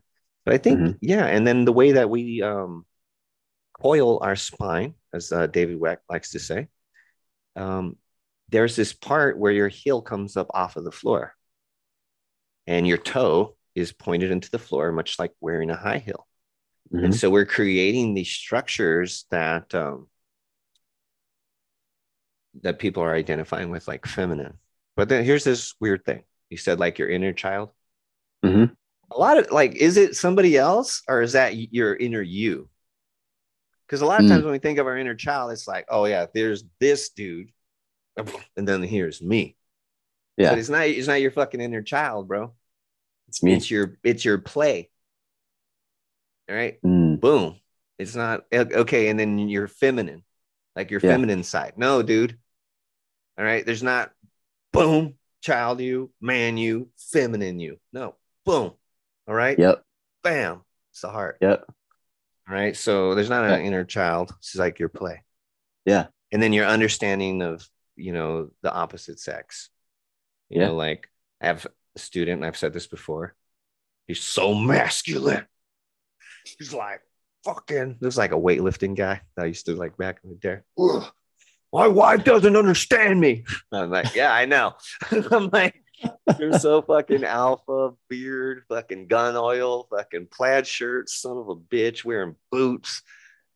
Of course, you guys don't understand each other. It's true. You know, you've rejected female understanding, not your inner feminine. Yeah, it's I think that's honestly too, like it's funny you say that because I feel like that's something that's it's helped a lot of areas in my life, but that's one of them. You know, relationship, 100%. Man, I never thought. It's neat to see the stories that have come out from Steel Mace, the practice, but love stories. There's a student of mine, our student of Steel Mace Flow, Jared Michael Thomas, and we took a trip to Hawaii. A group of us, it was my buddy Mateo, Nate was there, Jared was there, and we all shared a place. And Jared ended up having a little Hawaiian romance, and there's plenty of posting about this, so I don't feel like I'm telling anybody's like laundry. And but he made a mistake, and that was what they were going to do in Hawaii. I love it. And she was in this nice dress, and Jared was dressed nice, and they were out there on the sunset, like sun going down, doing Mace Flow, and I'm just like, oh, let's go. Mace date. And another one, I have this really good friend, Danny Rios, and I've learned a lot from Danny Rios. He's got a heart big as the sun, and guy you could see it from a mile away. And he got married recently, and I'm talking to his wife, and I'm like, hey, tell me the story. And she's like, well, you know, Danny's like, you know, he's just Danny, you know, he's funny, you know, and but you know, he's like, you know. And then one day he grabbed the mace, like the stick, and he starts moving around, and she was like, oh, I like Danny. And so she saw his she saw like a different side of him, and And not to say that she wasn't going to see that side of him doing something else, but it's just neat to have romances around the mace. Mm-hmm. We've had a couple of people who have had children, but not a mace couple. And so we're still waiting. I'm still like, I try not to like forecast stories that I want to see, but I do hope I live long enough to see a couple who met swinging mace and had a child, and I think that would be The mace baby. a fun thing to take to the metaverse with me, our heaven. Yes. Yes. Maybe that baby will be the one who creates the force. I have an ongoing joke about that. The flow. Yes. If you practice steel mace flow long enough, it'll turn into the force. Man, honestly, the parallels are stupid, bro. If you look at fucking Star Wars and then you look at Leo Savage story, it's basically me. It's same thing. Yoda, I got a French bulldog.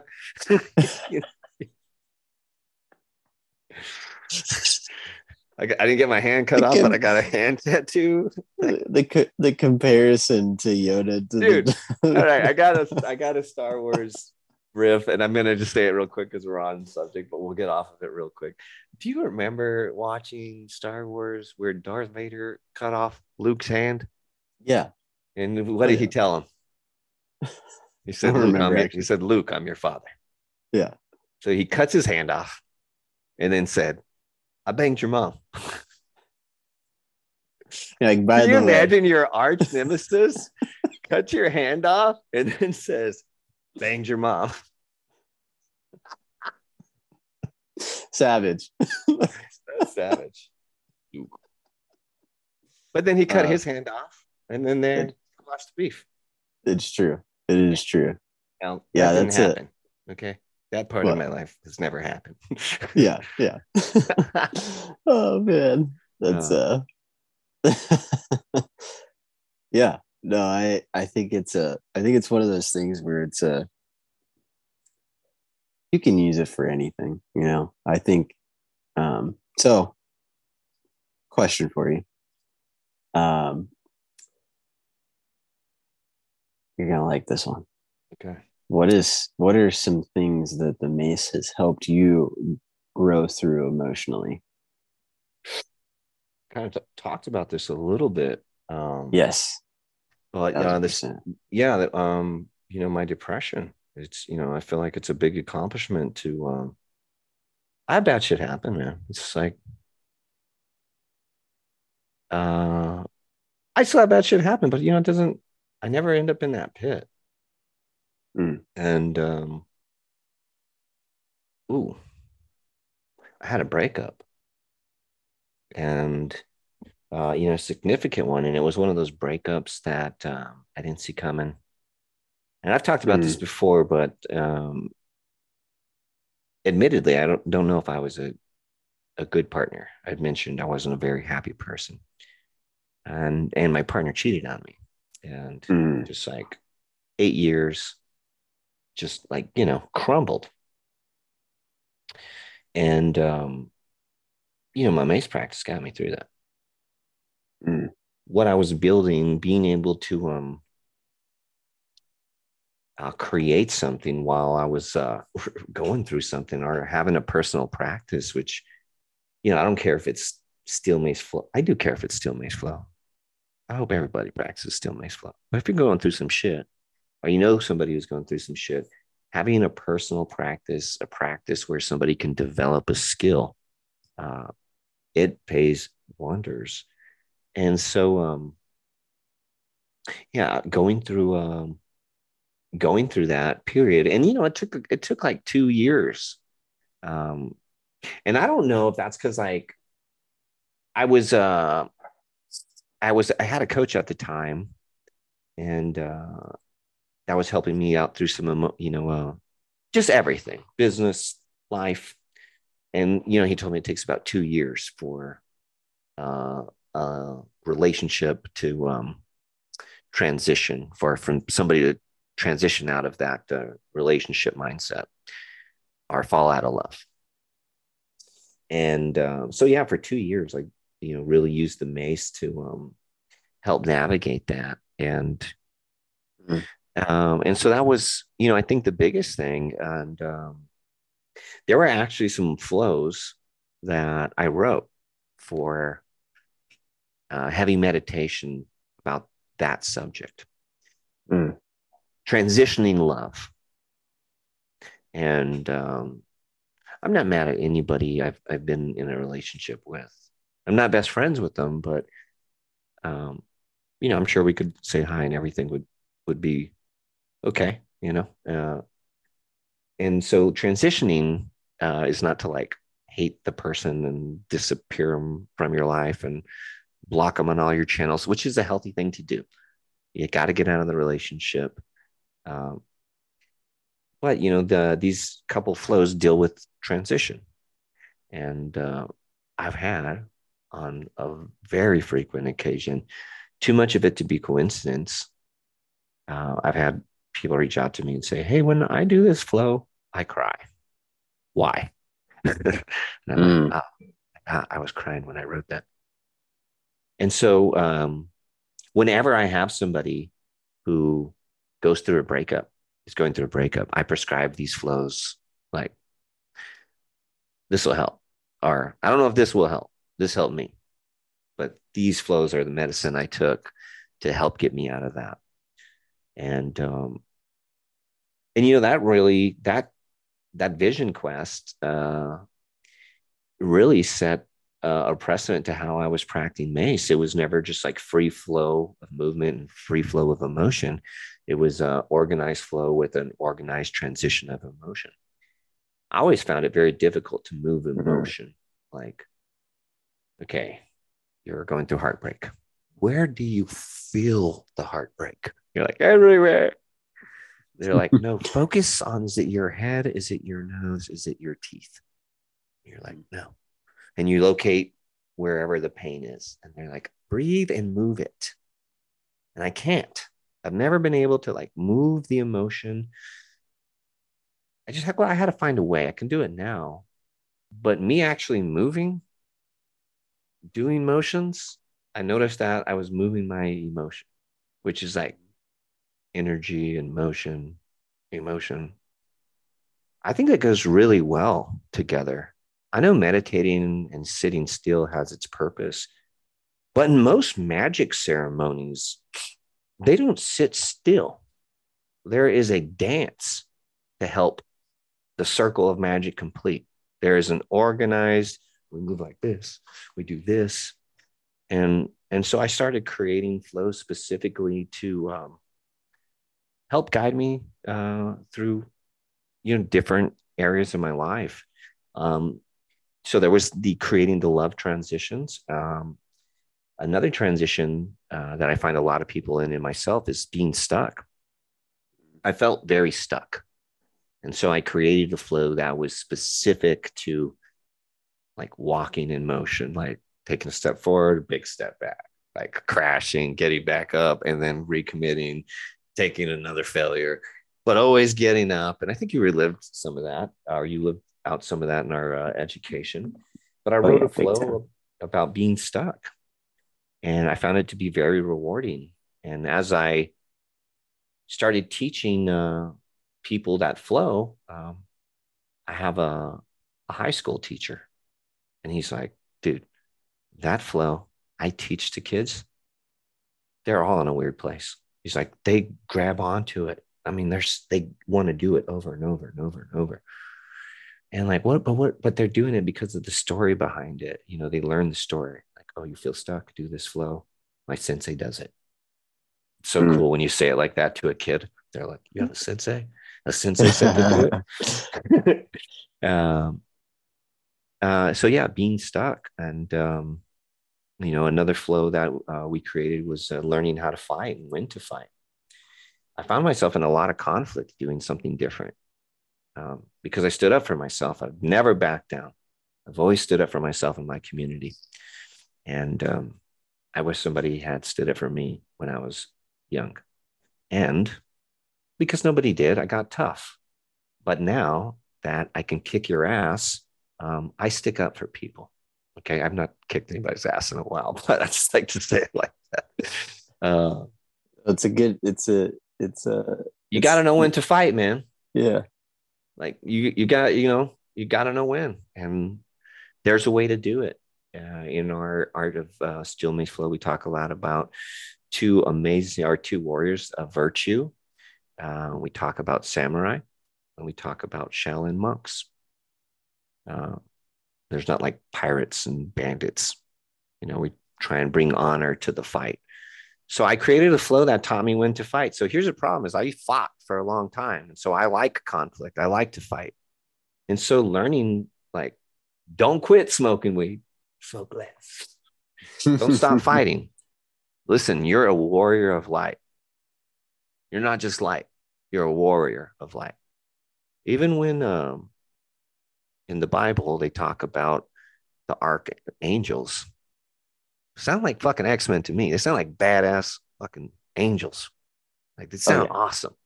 Isn't there like a warrior saint of heaven? 1,000%. So, 1,000%. so warrior of light. So learning when to fight, which is important for me because my students, they're going to have to go through these same battles. You're going to feel stuck.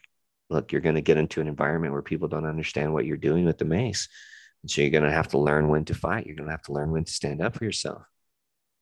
A flow that we designed after learning when to fight was finding another way. In my experience of learning when to fight, what I learned that is if we fight, somebody's going to lose. Somebody's going to win. Somebody's going to lose. And I don't think that gets us anywhere as a culture. And so when you approach something and fighting isn't an option, you got to find another way, but just don't make it lackluster. Make it beautiful. If you need to find another way, it has to be as beautiful as you are fierce and ready to fight. And so on and so on. So I could go on a list of different virtues that I've installed into myself, wanting to be samurai, wanting to be a superhero growing up. And I teach those to my students as experiences I've had to help me deal. And Steel Mace Flow is like, it does get a lot of talk in this regard, but you can't do this stuff without having a strong understanding of the basics. And so there is quite an undertaking of education, but it seems like if I give you an inch, you take a mile, and it's appropriate. Mm-hmm. Part of fitness is creating yourself. It's not finding yourself. If you go find yourself, like you're just being somebody else, dude. Like what you found, that's somebody else. Now, if you create yourself, that's different. Like, do you know the guy who created curls, created them for himself? And we've been imitating him ever since. Isn't that crazy? That is a trip to think about when you put it that way, actually. Yeah, the guy who created the squat. We've literally just been imitating what worked for him. And it does work for us, but we argue about it.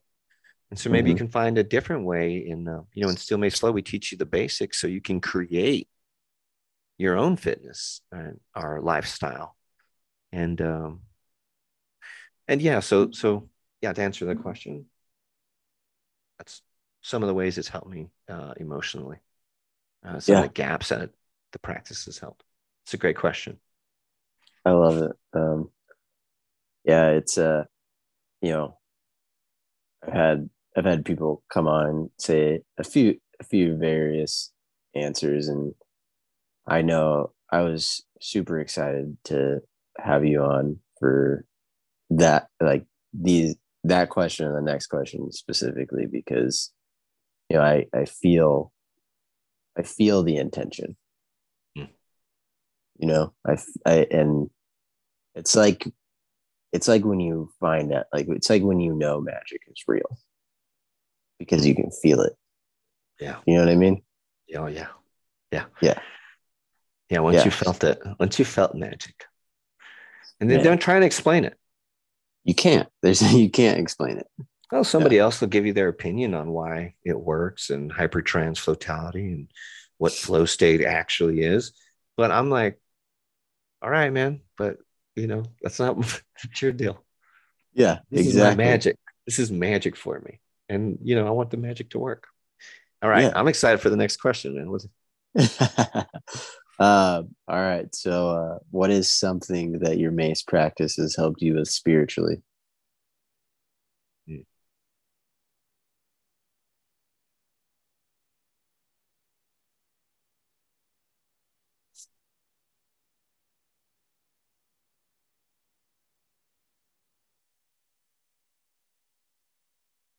I think what you'll find when you get into deep meditation is you will get closer to God. Mm.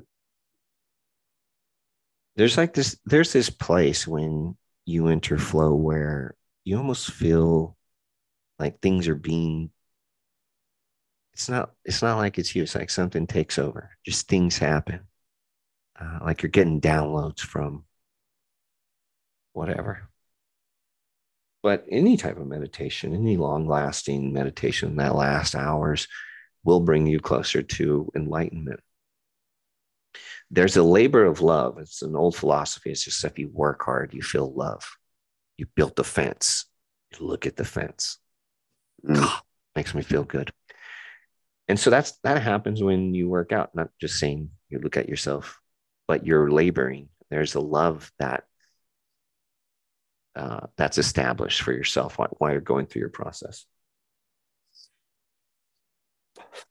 I don't know what's out there past this. I've heard some great ideas, and I really haven't made my own mind up about what's out there, but I'm excited for it. I had an amazing vision. Wasn't it was? I'll tell you this story. I'll tell you about when I met God. There's this practice here in Austin, Texas called Opus, OPUS. It used to be called Light Pump. This dude went and did some ayahuasca. The God started talking to him, and he decided he was going to build this bed, like you lay down bed, that was going to introduce you to whatever's out there. It's a bed. It's got transducers on it, just things that shake you. You put on these headphones. They fucking play meridian sounds, mantras, and it shakes you in specific regions at specific times. It's supposed to be very therapeutic. My buddy Mateo has been doing this practice, has been teaching this practice for years. And he's always asked me, Leo, come get on the table. And I really wanted to, but I wanted him to get really good at it. So I thought this seemed very cool. And so after years, probably on his third year, Mateo's like, gotta get you on the table. I was like, yeah, let's do it. And he says, when? I said, today? He says, tomorrow. I said, perfect. He says, I'm going to pick you up from your house. And I said, perfect. And man, he really wants me to do this if he's picking me up, right? He calls me and he says, hey, Leo, going to pick you up. We're still on. I said, yeah. He says, do you have any LSD? Which I do. And he says, take half a tab now. Perfect. Took half a tab. I said, oh, this is why he's picking me up. Takes me to his place, go to the transcendental chamber, get on the table. I had also some ketamine, and that was my stack. And I got on the table. They put this weighted blanket on me. It weighed a ton. Blackout glasses, high dollar headphones. And there's a couple sounds that play, bing, bong, bing. And then the table shakes. And then everything turns white as could be. Like, I was like, I knew I was on. I'd take a hit of half a hit of LSD, no problem. And I don't see white, blurry lights. I don't see crazy shit. I just feel a little weird. Mm-hmm. But anyways, I see this bright white light, and I remember saying, oh, this changes things. And then this light goddess appears. She looks like something from Conan the Barbarian. She's wearing crystals everywhere in this like white gown. And she says, Leo, I'm going to introduce you to God. I said, okay. She says, you see that? And I'll probably get emotional. It was a prism of light. And I said, yeah. She says, that's light language. And I said, okay. She says, I'm going to teach you light language so you can talk to God. I said, okay. And so she teaches me how to talk in this light codex. And I remember looking at myself and being in my green shorts, my black Onnit shirt, having my original mace, and being ready to swing mace for God. And so she takes me, and there's this big ball of gold light. And she goes, show him. She tells me, show him. And I just start flowing, doing some mace flow. And the light started to, I could kind of see through it. And it was a man, and he was working. And I couldn't see what he was working on. I could only see his back.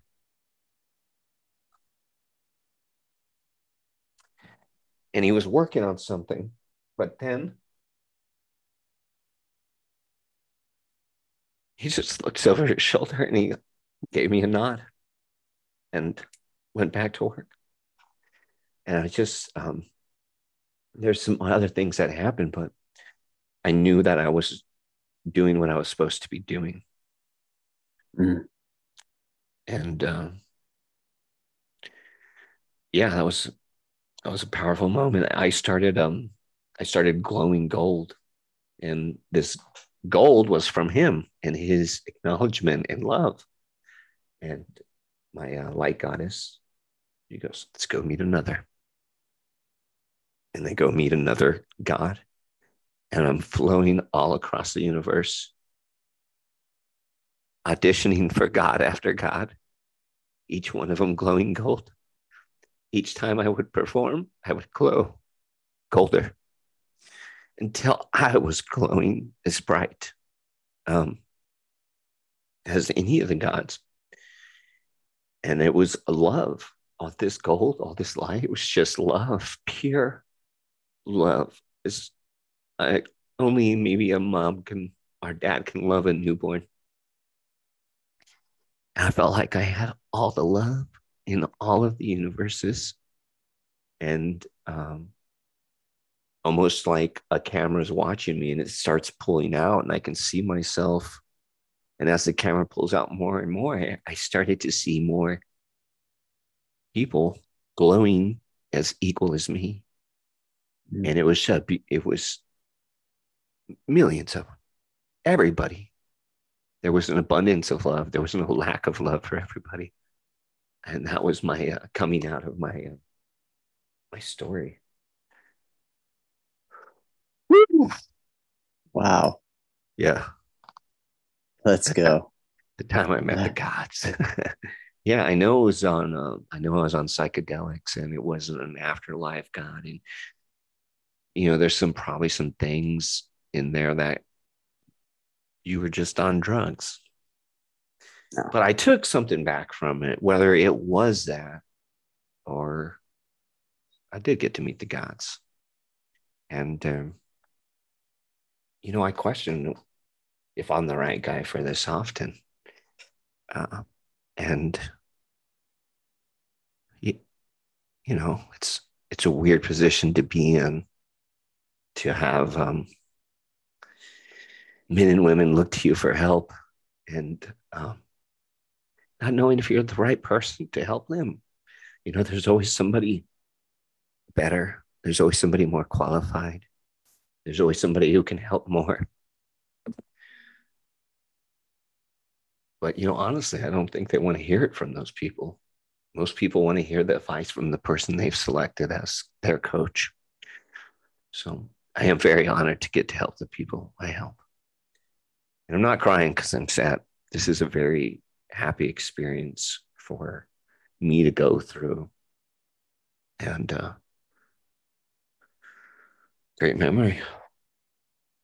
Man, that's fucking, I love it. I love it so much. I used to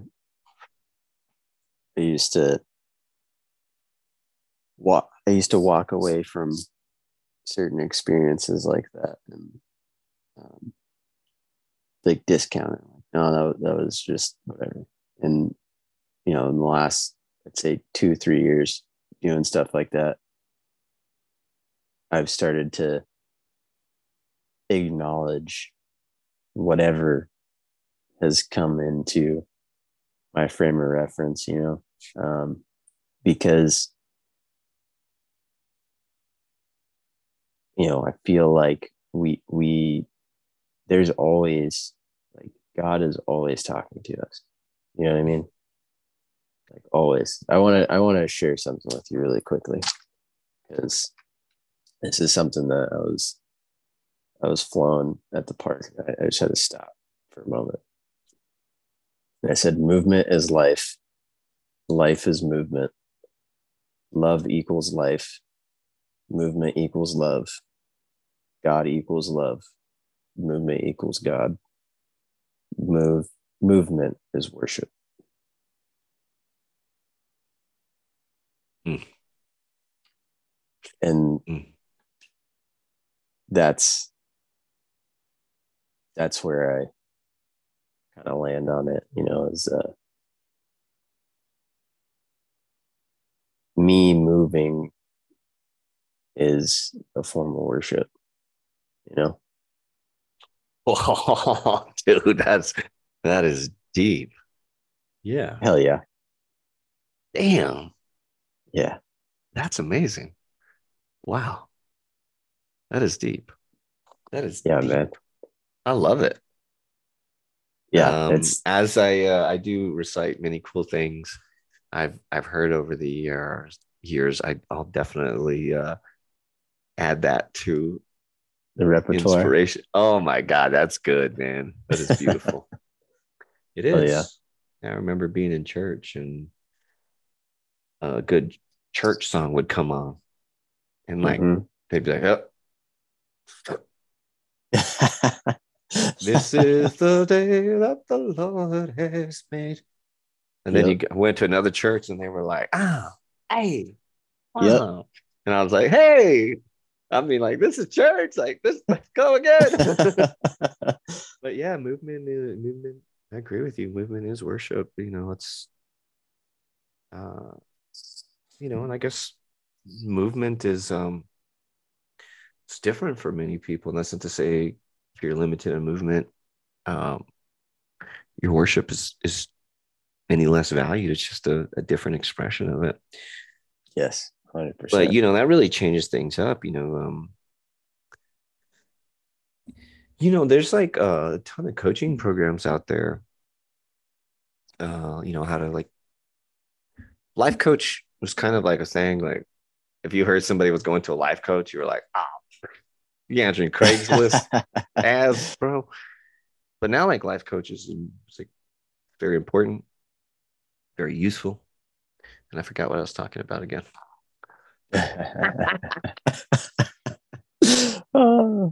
It's almost done, man. I mean, I almost got it. I know. I was like, look, like, you hit it the last time. I was talking about. Oh, you knew it was happening, huh? Yeah. I was talking about movement as medicine or worship. Yeah, I don't know. That one might just sit in the ether. Yeah. I'll come back for part 2. Yes. We'll start with that. We can run it back for as many times as we need to. I do this. Or want to, I should say. I do this in every one of my conversations. It's part of my training. Okay. I'm 41. So when I get old and senile, I'm going to be so trained in forgetting my shit that I'm good. All right. Oh, God. Well, I don't know if that's how it works. I heard cannabis helps with that, like, alleviate that later in life. Oh, does it? So, well, good. I don't know. I just came up with that. Good. I'm practicing. I do this. my practice has been a little bit different lately. As I said, I don't I don't have a lot to heal. I'm just like having fun. I Yeah. started streaming my morning workouts on Twitch Let's go. on the video game sharing platform. I And love it. it's so much fun, man. It's it's so had so much fun. And it's a totally different crowd. I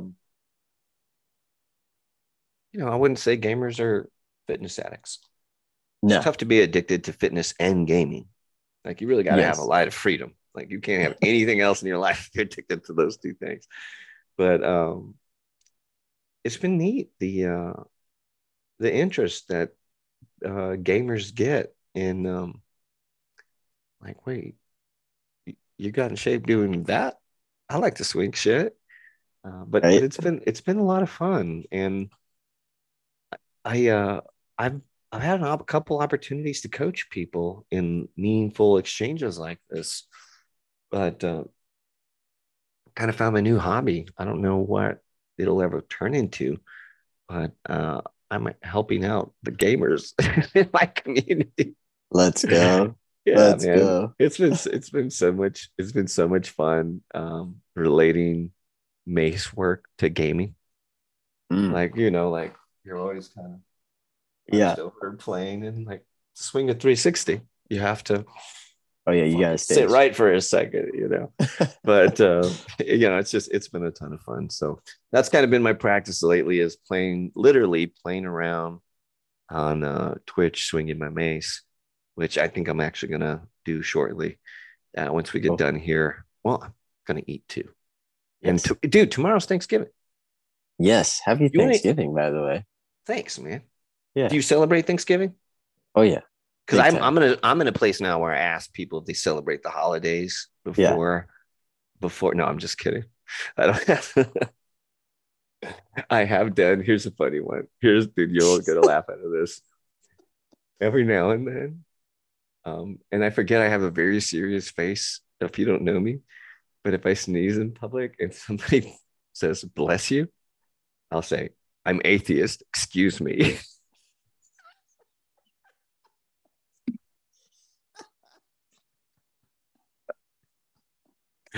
Oh, the look on their face, I'm one sure, is guy, one priceless. guy knew.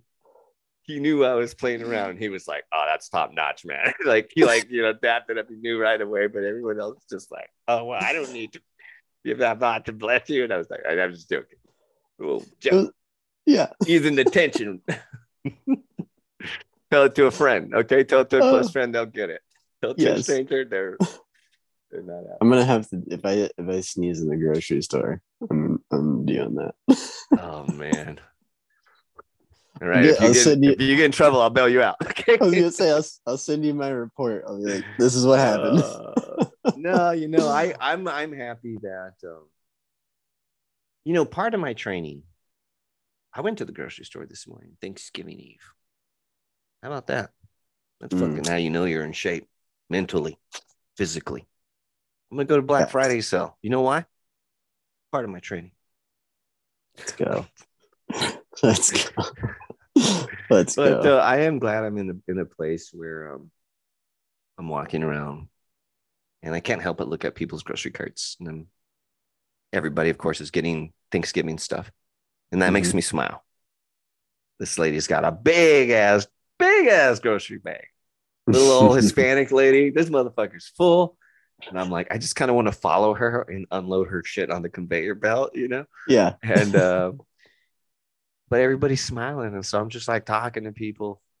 Like, I know we were shut down for a while from like talking and stuff, but the holidays do have a way of like bringing out a certain joy in people. So I'm probably not going to do my atheist one this year, but just wait till that's a 2023 one for me, man. Yeah. Wait till the almost Valentine, middle from New Year's to Valentine's Day. That's your prime time right there. Yeah, especially around Valentine's Day, man. Yeah. Oh, hell yeah. Little chaos. Question for you. What's one takeaway you want to give everybody?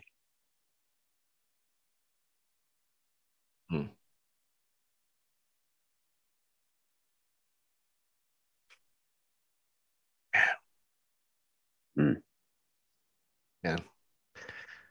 There's a couple of different ways. I guess I could go. I had a lesson yesterday. I had a big takeaway. And another takeaway is just a great lesson I've learned in life. And I'll teach that one. So I live in, I am the leader of the Still May Flow community. And oftentimes, the system I have created has created fights or conflicts. Bruce Lee said it. He said, styles make dogmatic practices. And so he tried to create a practice that wasn't based on a style, but it was all the styles. And so I've had, because I created a program, I've had students of mine correct people on what they were doing, who might have not been educated by my system, maybe educated by another system. And I bring up my people first. It's been done to us as well. We do a move or something. And here's what I'm trying to get at. Nobody's right. And if nobody's wrong.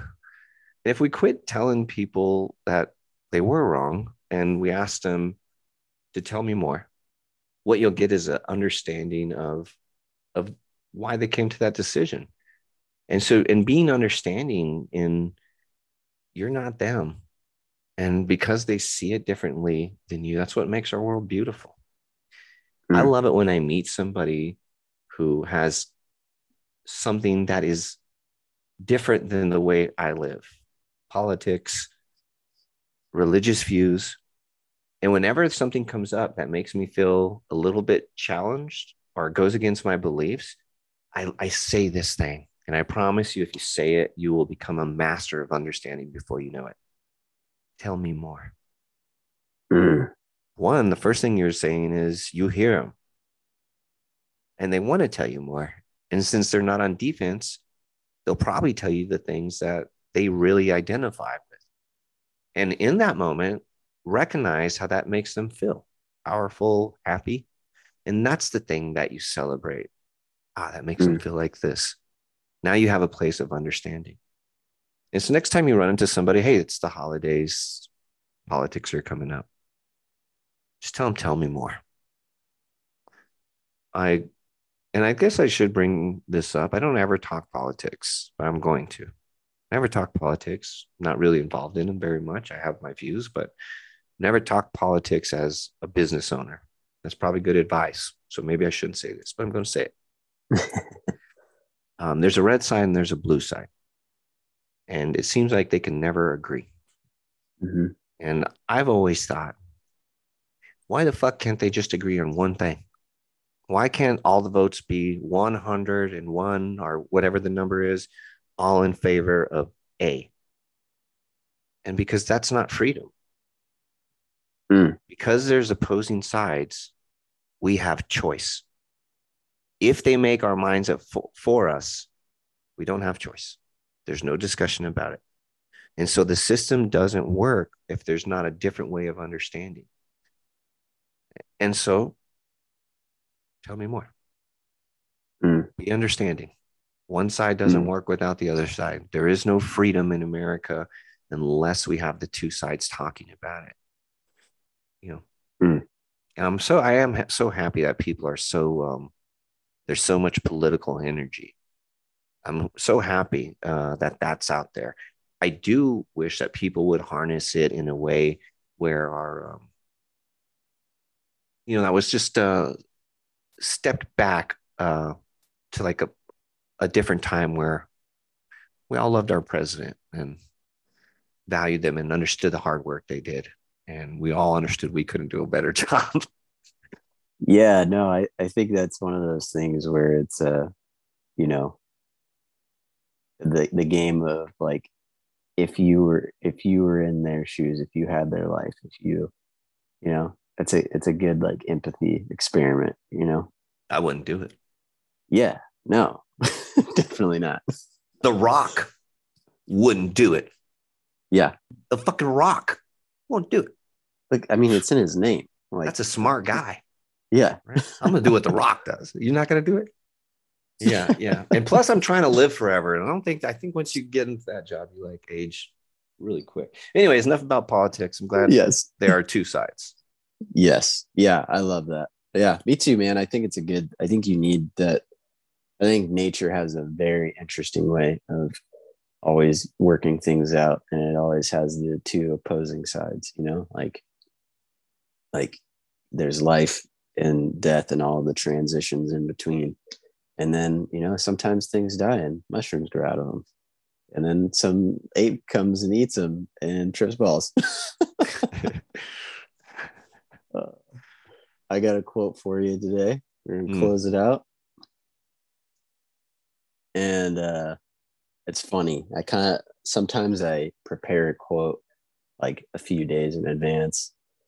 And intuition today was like, no, just grab this book, open it.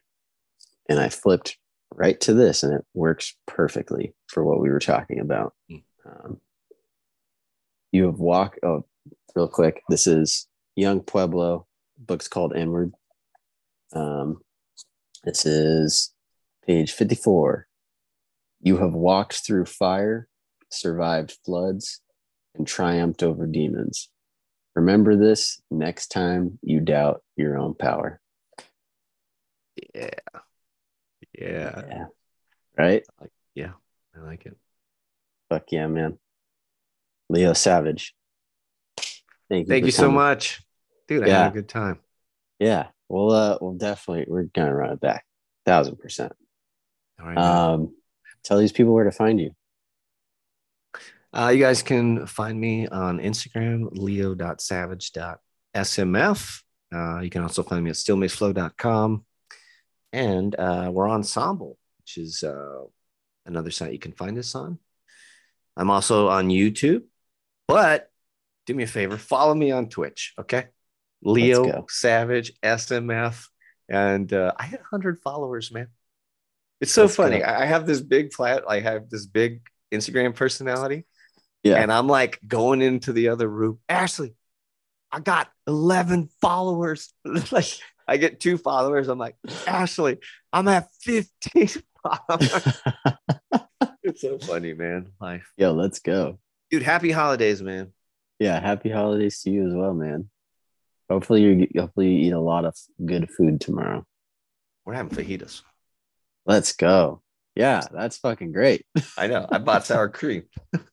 Yes, dude. Honestly, that's like the nice little balance to the fajita. A little sour cream on there. Fuck yeah, man. I love it. All right. I'll see you later, brother. Take care, man. You too.